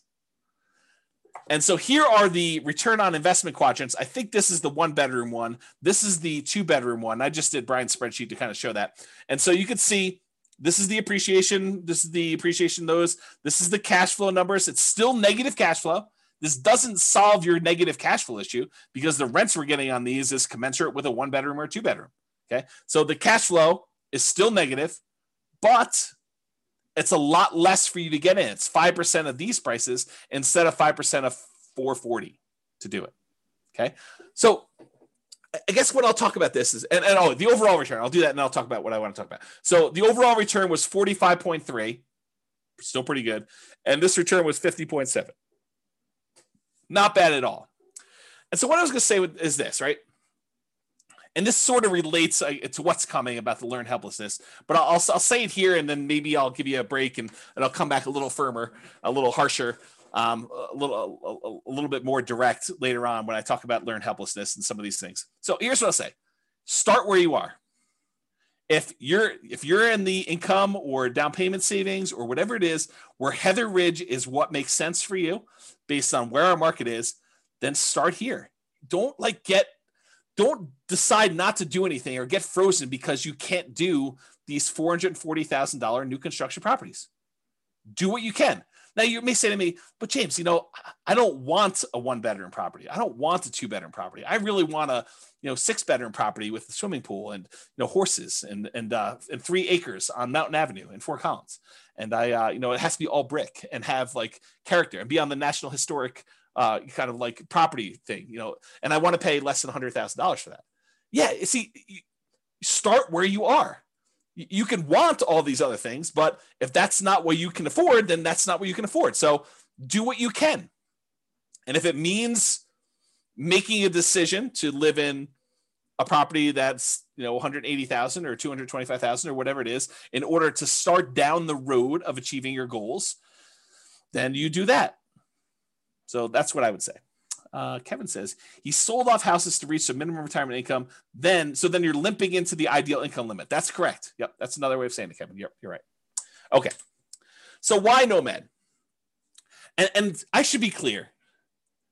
I did include examples of 20% down and 25% down. I didn't do like all the creative financing stuff or all these different alternative investing strategies, but a lot of what I said tonight could be just as easily applied to any other real estate investing strategy. The fact that property values went up and interest rates went down and rents didn't go up quite as much. A lot of what I've been saying applies to all these other strategies: 20% down, 25% down, 30% down, buying properties all cash. Like the same stuff applies. Okay. But why Nomad in particular? Well, one of the reasons we tend to look at Nomad is it's a lower amount of down payment needed to get started than many other real estate investing strategies. So with a lot of other strategies, you need 20% down or 25% down. If you only need to save up 5% in order to start acquiring properties, that happens a lot faster. Okay. You can do it with nothing down. So if you don't have any down payment, but you've got good income, you can go to Severance, you can go to Windsor, you can go to Wellington, and there are nothing down loan programs, USDA, VA, if you happen to be a veteran. You could do some of these like local banks have nothing down loan programs. There's definitely restrictions. You got to be able to qualify for the loan. Has to be within a certain range of price. You got to have a certain amount of income. So and a lot of times, depending on the loan program, it has to be in a certain area. But you can do it with nothing down. Someone else mentioned 3% down earlier. You can do it 3% down. But I think a lot of folks are going to be doing the 5% down. That's what we typically model. And so it's a lot easier to save up 5% than 20%. So that's one of the reasons why we do it, because you can acquire properties faster, and then the market is working in your favor. If you weren't in the market in that little honeypot neighborhood I had at the beginning, and you didn't see $100K in equity increase on the properties you bought the year before to this year, then it's problematic. That's why it's better to have the 5% be in the market and kind of acquire that. So as opposed to saving 15 or 20 or 25% down for most other traditional real estate strategies, Nomad is better because you can require less down, which means you can acquire properties faster. The other nice thing I think about Nomad is you do it once, you buy a single property, you catch your breath, you evaluate, you take a year off, you decide what you want to do, you study, and you can make a decision. Should I do this again? Or I was crazy. I don't know what I was thinking. James must have kind of talked me into some crazy voodoo magic, and he doesn't have to do it, which I'll say this too. I'm in a really interesting position because I have almost zero incentive at this point to not tell you the truth, right? Like you could argue since 2003, what is that, 18 years, that I was induced, that I was incentivized to sort of like encourage you to buy houses. Because these classes are largely free. I may charge for them in the future. So if you're listening to this, you paid money for it. Thank you very much. But at the time we're teaching them, they're free right now, right? And the reason why they're free is I was educating you, providing you great information and tools and resources with the hope that some small percentage of you would decide to buy a house with me as your real estate broker, and I would make $7, $8, $9, $10, $13, $15,000, whatever it was.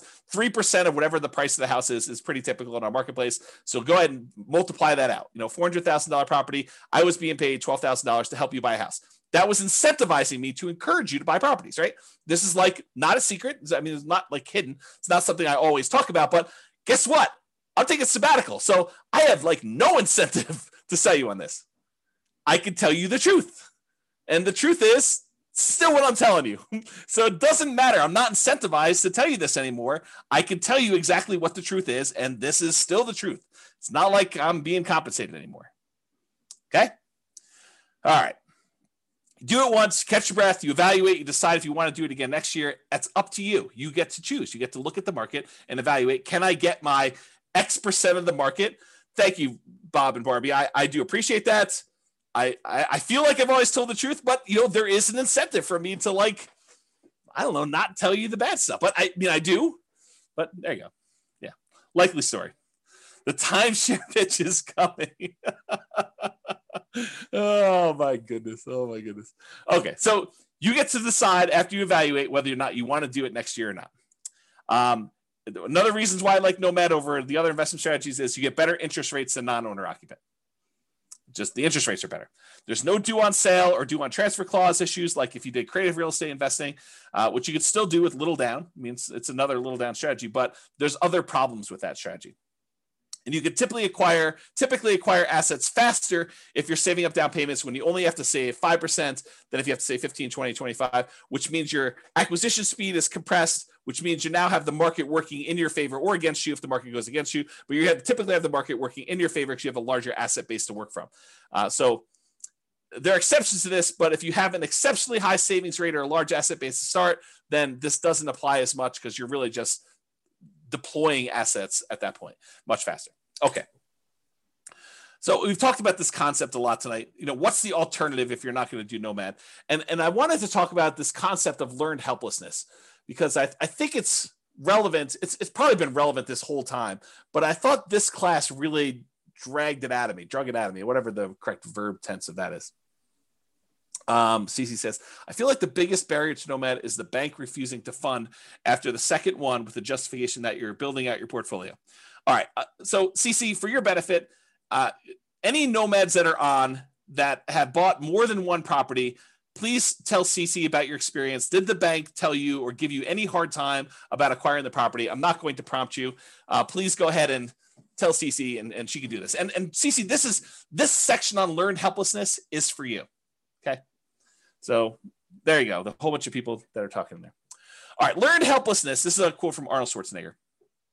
Learned helplessness is the giving up reaction, the quitting response that follows from the belief that whatever you do doesn't matter. I'll even add to it. It's like, it's the fears that prevent you from doing the things that you probably should do. You know, you've learned, you've conditioned yourself to be helpless, to not seek action and do that. Okay. So I don't know if that helped you in ACC, but there's a couple people at least telling you that it's not an issue. Here's another quote from Elon Musk, thinking in probabilities, which is related to this. Outcomes are usually not deterministic, they're probabilistic. So it's not like a linear, you do this, you get this. It's like you do this, you are likely, or there's a chance this will happen, or there's a chance this will happen, there's a chance this will happen, there's a chance this will happen, and here's the results for each one of these different options, and here's what I think the possibility of this happening A is, the possibility of what this happening B is, and the possibility of this happening C is. That's kind of like my kind of expounding on Elon Musk quote there. He continue on with him though, but we don't think that way. We don't think probabilistically. The popular definition of sanity, you've probably heard this before, doing the same thing over and over and expecting a different result. That's only true in a highly deterministic situation. If you do this, you get this. However, if you have a probabilistic situation where you don't control all of the output, I'll add that, which most situations are, this is Elon saying that, then if you do the same thing twice, it can be quite reasonable to expect a different result. So if you go and you buy properties in the same neighborhood and you buy 4 in a row or 5 in a row, which they've all been able to do, CC, this is for you, loan issue. And there's lots of people saying that they've not had a problem with it. And this is a small sampling. We usually see about 1/10 to 1/20 of the people that listen to stuff actually on live. So if you want to get an idea, and I've not had any problems with it, like never had zero. I've had 0 clients that had an issue with it, but maybe there is someone out there who's had an issue with it. So anyway, continuing on, I forget what I was saying here. Something, expecting different results. All right, I don't know what happened. We'll come back to it. All right, so here's some stuff on expected value. Expected value.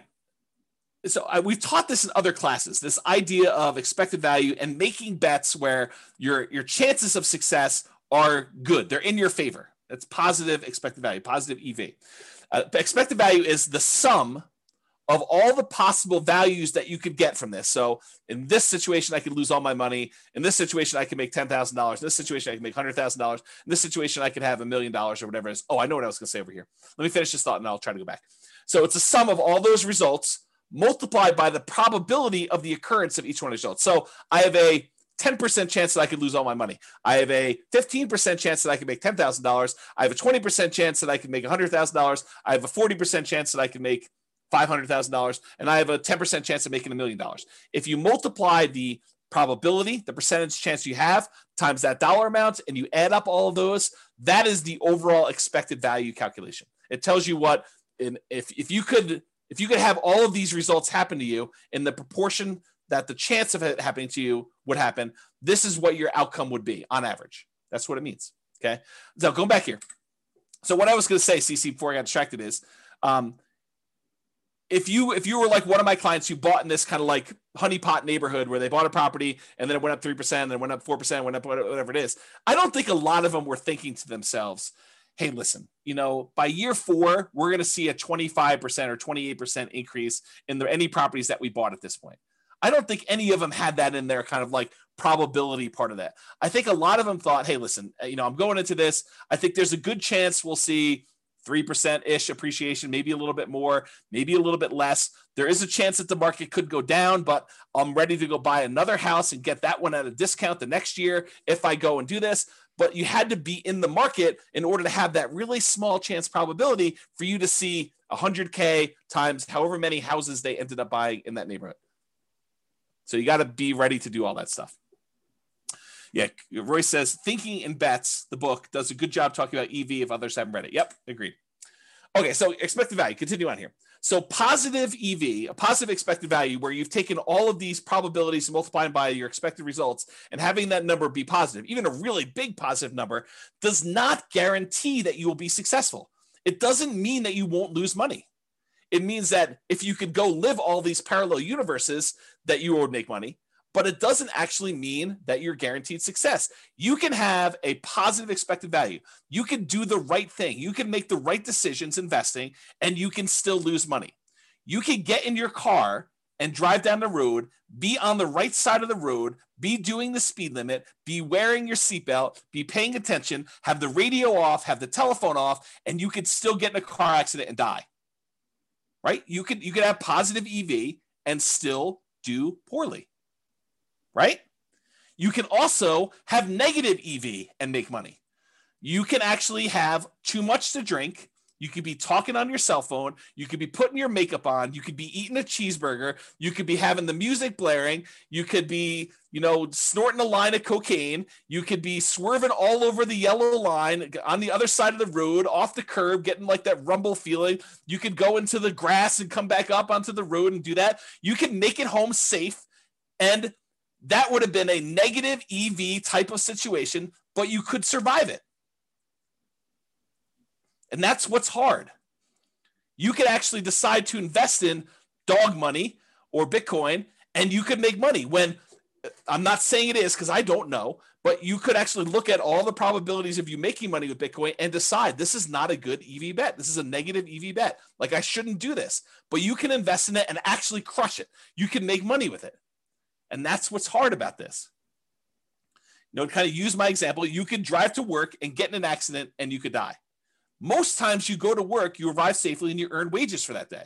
It has a positive EV because your probability of being able to get to work safely and earn money at that job is really high. But you could actually have that very small percent chance where someone does something stupid, or you accidentally do something stupid and you end up dying. There's no riskless things you do in life. So regardless of what real estate investing strategy you're doing, consider what the chances are for a variety of outcomes and what the results would be for those outcomes. And I know for someone who's just getting started, this is really hard to do. It's even, I don't know if it's, I would say this, there's a curve. When you don't know what you're doing, when you're brand new, I think it's really hard for you to estimate probabilities.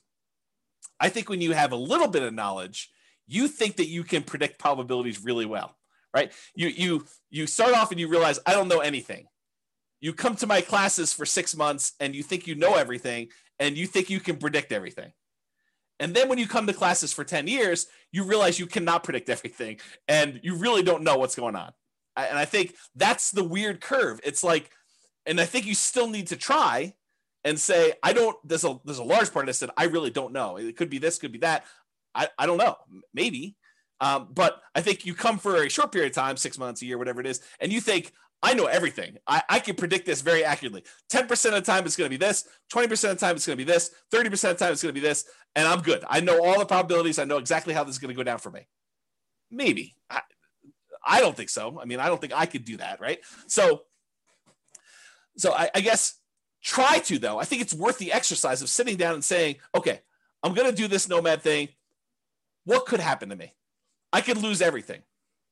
Sure. I mean, you get hit by a meteorite and you could die, right? I mean, there's low probability chances that you could do that. Figure out what you think the chance of that happening is. Or this could happen to me, it could go up just kind of slow and steady.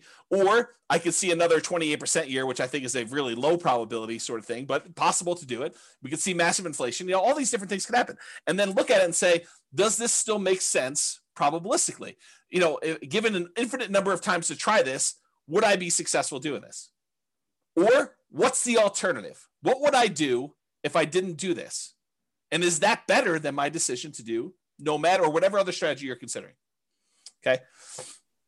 Your assumptions matter when you do this, right? But historical data suggests property values and rents over any reasonable period of time, they tend to go up. Will they go up next year? No idea. Can they go down next year? Absolutely. Can they go up next year? Absolutely. Can they stay the same next year? Absolutely. But give me enough time, looking back at history, I would be on the betting side of Property values and rents are probably going up. Inflation and other factors, but I think inflation's a major factor in that. Okay. So do that. When I do math in the real estate financial planner software, when I do modeling and things of that nature, and the average of the Monte Carlo runs that you do, that's technically an EV calculation, right? You're running this thing 100, 500, 1,000 times, whatever it is. And you're saying, okay, there's 1 out of 1,000 chance that it does this dollar amount and 1 out of 1,000 that does this dollar amount. You take that times 1,000 and you add up all the numbers. That literally is an EV calculation. You do the average of all of them. That's your EV for that entire run. Okay. It tends to be overwhelmingly positive. Are there times when you run this scenario that it becomes negative? Yep, sure is. And your assumptions matter a lot as to whether or not it shows negative and how negative it shows. Okay. So what is your alternative for achieving whatever goal that you're trying to achieve with this nomad or real estate investing strategy that you're considering? You know, if you're saying, hey, listen, I want to retire early, or I want to hit financial independence, maybe it's not even retire, maybe it's retire on time, or not too late because you're starting pretty late. You know, I just don't want to go to 75. I want to try to do this before 75, and I'm starting at 45 or 50, and I got to get caught up. So how can I do this in 25 years? Which it's not fast anymore. It's like on time because I started late, right? So what is your goal that you're trying to achieve? And what are the options you could do? Okay, I could do Bitcoin. I could bet it all on Bitcoin possibility. I could go to the casino and bet it all on Black 12. And if I hit Black 12, I get 36 times my money or 35 times my money. If I don't hit it, I lose everything. I could do this Nomad thing. I could buy 20% down rentals. I could buy 25% down rentals. I could go learn to trade options, or, whatever it is that you're considering, lay them out in front of you. Say, okay, what's my odds of doing this here? What's my chance? What's my return? What's the probability I'll do well here? Probabilistically, Elon Musk-ish, sort of think about what are my chances of being successful? Not that I'm automatically going to be, but doing that. Okay. And then figure out, if you don't do Nomad or whatever else, what are you going to do? What are you going to do? What's different? So how do you feel? I think this is my last slide. This is the learned helplessness part of this. If you think to yourself, hey, listen, nothing I do matters, so why bother? What does that say? So there's a psychological concept. I've been hinting at this, and I sent it in the email, and if you guys click through, you probably saw this, but there's this concept of learned helplessness. And I'm going to butcher the explanation for it because I'm not a psychologist. I'm not teaching this. So realize that what I tell you may be slightly wrong, but the idea is sound. Okay. So they do these science experiments. They put a puppy and a dog in a kind of like crate with a metal thing bind on the bottom where they could apply electric shocks. I know it's mean. Don't get mad at me. They did it. It wasn't me doing it. So they had these dogs in these little things, and they had a little electric thing on the bottom. They could shock them. And they would there's a whole bunch of different groups, but basically they showed that the dog would get shocked and there's really nothing the dog could do. It couldn't get out. It couldn't jump up anywhere. And so these dogs eventually came to realize that it was futile for them to do anything. So they basically started lying down, and every time the shock came on for like a second or something like that, they just whimpered. It was very sad. They didn't want to do anything, but they learned that there was nothing they could do. And it's to the point where even if the bottom thing was shocked and one side of it was on a shocking thing and the other side was not a shocking thing, like they divided it with a little thing and they could jump over if they wanted to. They decided, the dogs learned that even if they jumped over, it didn't matter, right? Like they would still get shocked if they jumped over. But then eventually they turned off one side and the dog was on one side and they shocked them. And if the dog didn't think that it was even worth them trying to jump over, even though if they had jumped over, this other side wasn't being shocked anymore, they still wouldn't do it. They gave up. They learned to be helpless. They learned that there's nothing I could do. It doesn't matter what I do, so I'm not going to try anything at all. And I've since read that you have to actually learn helpfulness. The default state is helplessness. You actually have to learn that you can do something to lift yourself up out of the stuff that's going on for you. So to be even more complicated, learned helplessness is not technically true. That's the default state for most animals and for humans, because that we're similar stuff, right? So it's really, you have to learn that you have agency over your choices, and choices you make and things you do matter. Okay. So that's it. Let's see here. People are recommending books, And says, every home, every deal, every tenant, every year teaches me something new about nomading rentals. Absolutely. And I learn a ton from clients. They tell me about something. I'm like, I've never seen that before. That's new. Mike says, like fake cattle grates painted on the road stops cows from crossing. The paint. Yeah, there's a story. I don't know if this is true, but there's a similar story about elephants where they like attach a little thing to the elephant's thing and they stake them in the ground when they're young, and they learn that they can't move them, they can't pull it out, and so do that. And so eventually the elephant becomes full grown, and they can put this little thing on their ankle and put a little tiny stake in the ground, and the elephants just assume that it's like fully in there. They stop trying to pull it out there. So something like that. I don't know if that's true.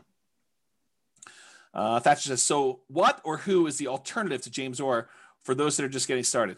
Yeah, go download the podcast today, listen to all that stuff. Sabrina says, James, a somewhat unrelated question to your topic tonight. How can I deduct or depreciate my tax return the repairs and renovations I put into the owner occupied when I do Nomad? I don't think you can. I don't think that's something you can do. Maybe there's a tax person out here, but for owner occupied, I don't think you can actually deduct it. Where he says, I think one of the most powerful mindsets is to know you're going to lose money. Make yourself understand that it's a reality and what you can do to minimize it, and then take action anyways. Keep your receipts and add to the value of the property when it becomes a rental.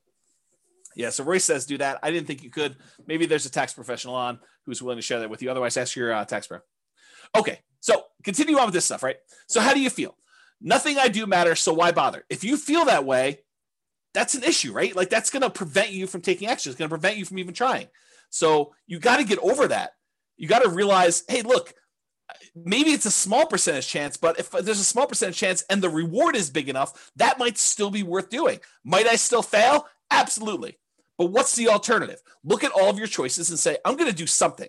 It may not be a 100% guaranteed result, but I'm going to take action in the one that is most likely to be successful for me. And maybe you choose to do a higher probability with a lower reward because you've believed, maybe incorrectly, maybe correctly, it depends on you, but maybe you believe that that is better for you to have a higher probability of getting a little bit at least than to go for it and to do a lower probability of success, but a much bigger outcome. And you get to decide whatever that looks like for you. If you feel, hey, look, I tried that already, it didn't work. Yes, we all fail at things. I mean, if you listen to the class, I don't remember when I did it. It was earlier this year. I talked about like the 20 stupidest things I ever did or what I wish I knew before I invested in, like before I started investing in real estate. And I was pretty open about like, I've had some significant setbacks and failure. Okay. So I fail. I mean, I make bad investments. I don't always make money on stuff. Sometimes I do things and they don't work. Ask Jason. He'll tell you I do a lot of things that don't work, but I still get up there and do that. And I think the thing is you need to do that too. And you need to be willing to take risks. And, Royce just basically said, I'm going to lose money. Be prepared for that. Rising interest rates are killing all the deals. If ever there was a reason to buy now, it's interest rates are at all-time lows. Right. So you're going to complain to me a year, well, maybe not to me, I may not be around, but a year, 2, 3, 4, 5 years from now, you're going to say, I should have bought all those houses when interest rates were at 3%, because now they're at 4, 5, 6, 7, 8, 9, 10, whatever they're at. Right. So you think that all these deals, or you think to yourself, I shouldn't even buy the first property because interest rates are going to go up and this is unsustainable. If interest rates go up to 5, 6, 7, 8, 9%, I put it in the calculator. This is not going to work. I shouldn't even buy one property. I shouldn't even do it. Bad. That's bad decision making. Right. You do one based on what it is today. You can evaluate then whether it makes sense to do the next one. And I think in a lot of cases, it's still going to make sense because even if you get in a bad interest rate, if interest rates happen to go back down, then you could lower your interest rate, do a refinance and improve the deal. Otherwise, you just hold on to it. You got that low and it's not getting any worse than that. Okay. Home prices are too high to make my plan work. I think that's largely what spurred on this class is these home prices have gone up like crazy in that particular market. So if you're looking at it and you're saying, hey, look, these deals are ugly compared to what they were. Yes, they were. They are ugly. Cash flow is not pretty right now. It is not good. I mean, you can move to a different market. Maybe you could find better cash flow in another market. Maybe you can do something else. I mean, who knows? But what's the alternative? And is the overall return you're getting still worth doing? I don't know. I thought those returns still looked pretty decent to me, but maybe it's different for you, right? Rents aren't high enough to make my numbers work. Yep. This is like what we've been talking about. But go ahead and ask the people on the call or your friends who are like successful real estate investors. How do your properties that you bought 5 years ago or 10 years ago, how are the rents on those compared to what you paid for them? They look amazing. The rents on a property you bought 5 years ago, that's like phenomenal numbers. I mean, you basically have the purchase price from back then and the numbers today for rents. That's crazy good, right? But right now you're like making a decision. You're like, this is ugly. Yes, I totally agree. But I think you have to be like the dog and be willing to jump and see, is the other side electrified? And there's a chance, or maybe I push on the wall, or maybe I bark and they'll let me out. I mean, who knows, right? You got to try something. And if that doesn't work, you got to try again. There's like the famous thing. I think Tony Robbins sort of made this famous, but I love this. That's where I heard it from. It's like, how long would you give your average baby to learn how to walk? Well, I'm going to let them try 3 times. If they can't get it after 3 times, then we're done. They're not going to try anymore. We're just going to let them remain seated in a wheelchair for the rest of their life. They're not going to walk. No. You always let them get back up and keep trying. If something doesn't work, if they fall down, if they hit something, they knock their head, they start crying, you let them do it again. You're going to make mistakes. Things are going to happen that were unexpected. You're going to have property values go up 28% in a year that you already own. Great. You're also going to have property values go down. You're going to have rents go down. You're going to have tenants that destroy your properties. These things happen. It's inevitable. I talk about this kind of like idea of your shoelace comes untied. It's not a big deal. You don't stress out over it. You bend over, you tie your shoelace, you stand back up, you continue walking. If it comes untied again, you do it again. If your tenant doesn't pay rent, that's fine. You go call the attorney, you do an eviction, you get them out of the property, you do whatever repairs you need to do the turn, you put a new tenant in there. It's like tying your shoelace. It's got to be that second nature. Okay? Sure, it worked for him or her when they got started. There were deals then, but there aren't any deals now.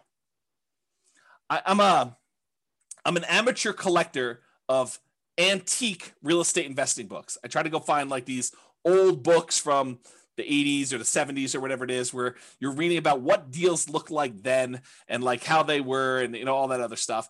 And I look back at all these old books and they had the same problems we had. It's like trying to make properties cash flow and all these different like gyrations that they're going through in order to get a property to cash flow. When you're in an interest rate market where interest rates are at like 17% or 18%, you're like trying to figure out how to make a property cash flow. It's the same thing we're dealing with today. It's just the different end of the deal. Instead of having 18% interest rates, now we got prices that are like 10 times as high as they used to be back then, but interest rates are like 1/7.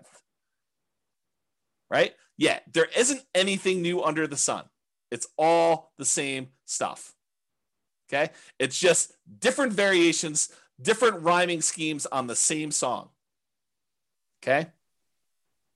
So you can't like look back and compare yourself to, oh, I wish I was James's client when they bought into this neighborhood and they did it. They didn't know they were getting that deal when they signed up for this. They thought maybe I'll do 3% a year. Maybe the property values would go down. I mean, back then the market looked frothy 5 years ago. Like we thought we might be at a peak. We thought, hey, look, I don't know if this is sustainable. Market's been going up for a while. This was not like the beginning of an uptrend. This was like in the middle of a hot market. And they started buying. They're like, well, I don't know. Maybe it'll continue to go up. Maybe it'll go down a little bit. We really don't know. They had risk. I mean, if anyone's willing to share, because I know there are some clients that were in those neighborhoods at that time, or even other neighborhoods, like, were you a little bit fearful then? Like, did you have, I don't know what was going on in the market. Maybe the market will go down. Was it risky for you? I think it was.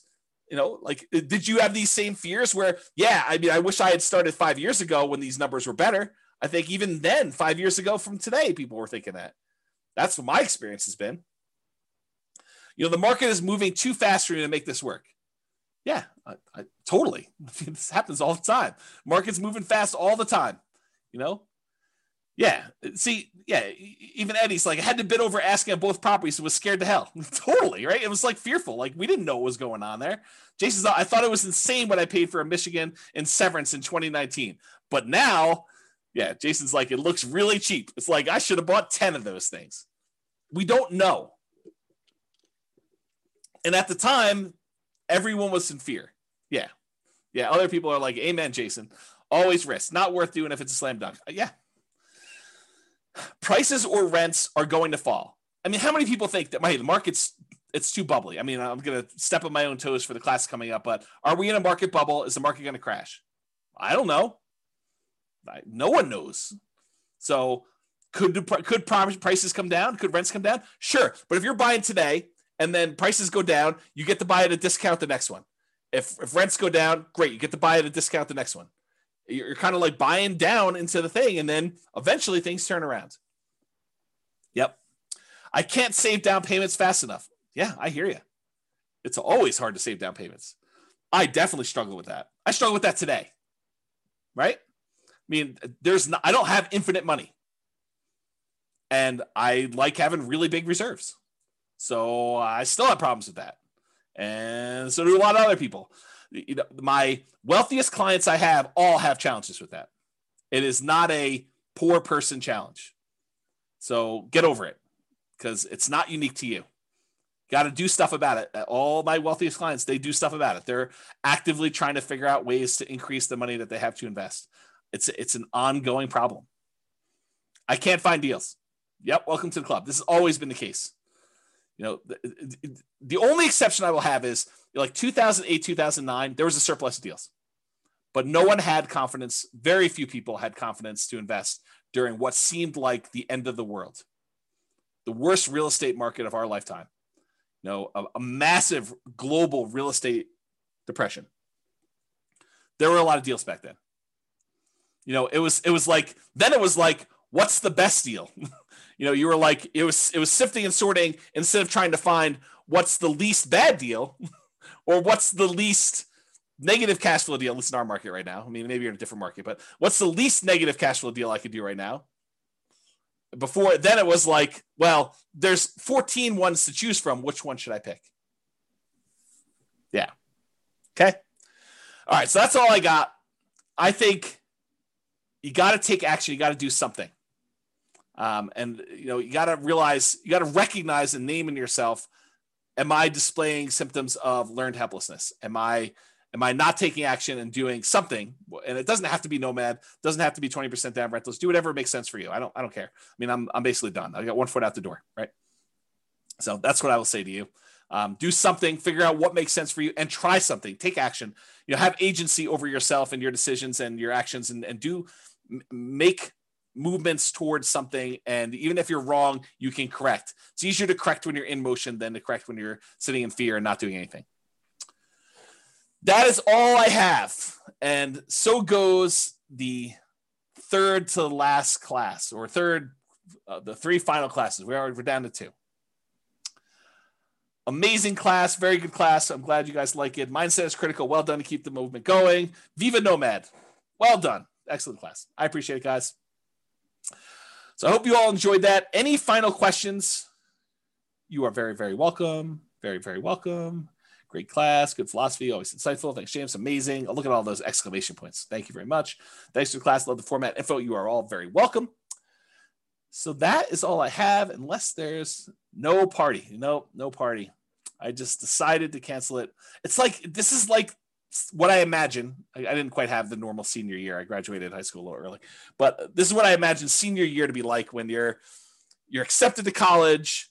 All your grades are in. You've got that like sort of like last week where there's nothing really going on. The teachers have you like wiping down the cabinets in the science classroom and cleaning out the lab desks. And, you know, it's like all that stuff. I feel like that's sort of this last week. Like it's sort of like you're ready to go.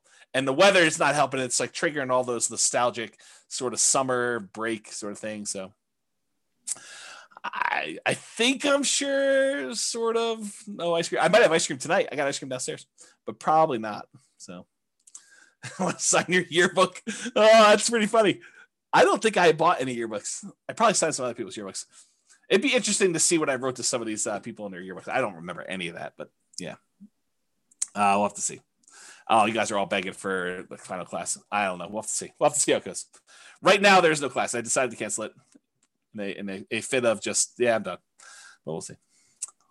Love to see me and celebrate. Oh, man. You do know that I'm an introvert, right? Like, I struggle with that. Like, I don't know, getting out in public and stuff like that.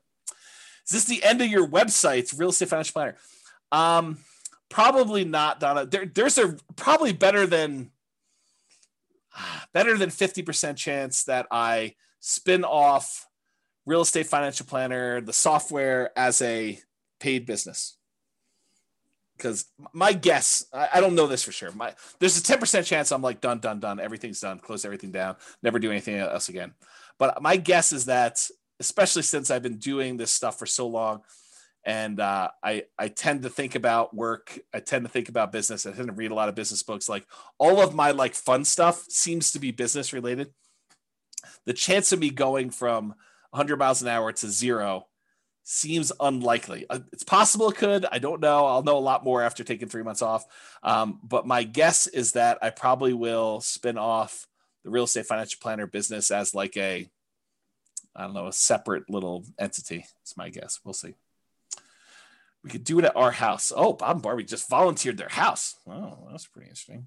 Maybe painting landscapes. I did do a painting. See, I did like a Bob Ross class. I have a little thing. I'll have to show it to you guys sometime. It's like a snowscape. You are welcome, Carlos. Thank you a lot, James. Thank you a million for all your help and support. I've been learning a lot from you. You're very welcome. Very welcome. Brittany says, just download all podcasts. Wish I found this a long time ago. Yep. Good stuff, right? Ray says, we'll call it Beers with Barbie. I'm in. Oh, that's pretty awesome. Just stay on a teacher schedule. Take your summer off. There's a possibility. There's definitely a possibility. The challenge, Nick, is this, right? Like the monetization for teaching the classes is actually brokerage. And it's hard to be like part-time brokerage. It's tricky. Because if you need something and you're like, oh, but I'm buying in January this year. And I'm like, oh, I'm taking January off this year. That's hard for you. It's tricky to do that. So I don't know. The goal is you take the tech startup journey. Jason, I don't want to give up ownership. I don't know. Maybe I'm too stingy. You and I will have to talk about this on the cruise. Yep.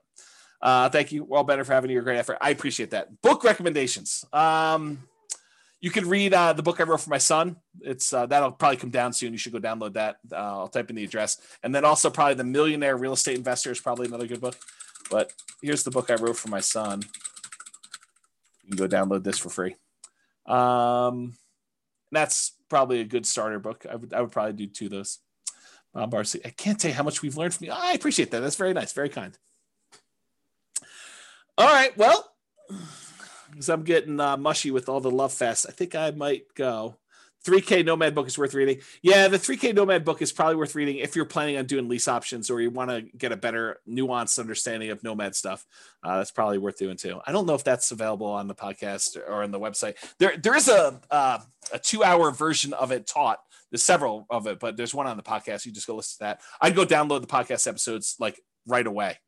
I don't know if it's on Amazon, Jason. I really don't. But you all should go download the podcast episodes because they are probably coming down. So please do go download those, enjoy those while you can. There's like 100 of the 300 classes or whatever it is that are there. And I might do burrito pricing on classes and release those over time. So there's a possibility that you'll see you could buy a copy of an old class for like $12 or something like that. Basically the cost of buying a burrito. All right. If that's all we got, thank you all for coming. We're going to end on time. I do appreciate it. Looking forward to the last 2 classes, and then we will be done. So 2 more preps, and then take some time off. So thank you all. I will talk to you all soon. Have a great night. Oh, someone's on my back porch. I got to go. All right, cool. I will talk to you all soon. Have a great night. Bye for now. With home prices up, mortgage interest rates up, and rents up, but not quite enough to counteract the higher prices and interest rates. Cash flow on rental properties in Fullerton is harder than ever. Book a call with the Real Estate Financial Planner to apply our proprietary 88 strategies to improve cash flow on your rentals. See the show notes for a link to schedule your call and improve your cash flow today. If you're a real estate agent, lender, or professional in Fullerton that wants to help our real estate investor listeners, consider reaching out to learn about collaboration opportunities with this podcast. We'd love to add more value to our listeners by having you assist our investors buy, sell, and finance their real estate investments. See the show notes to schedule a call to discuss collaboration opportunities.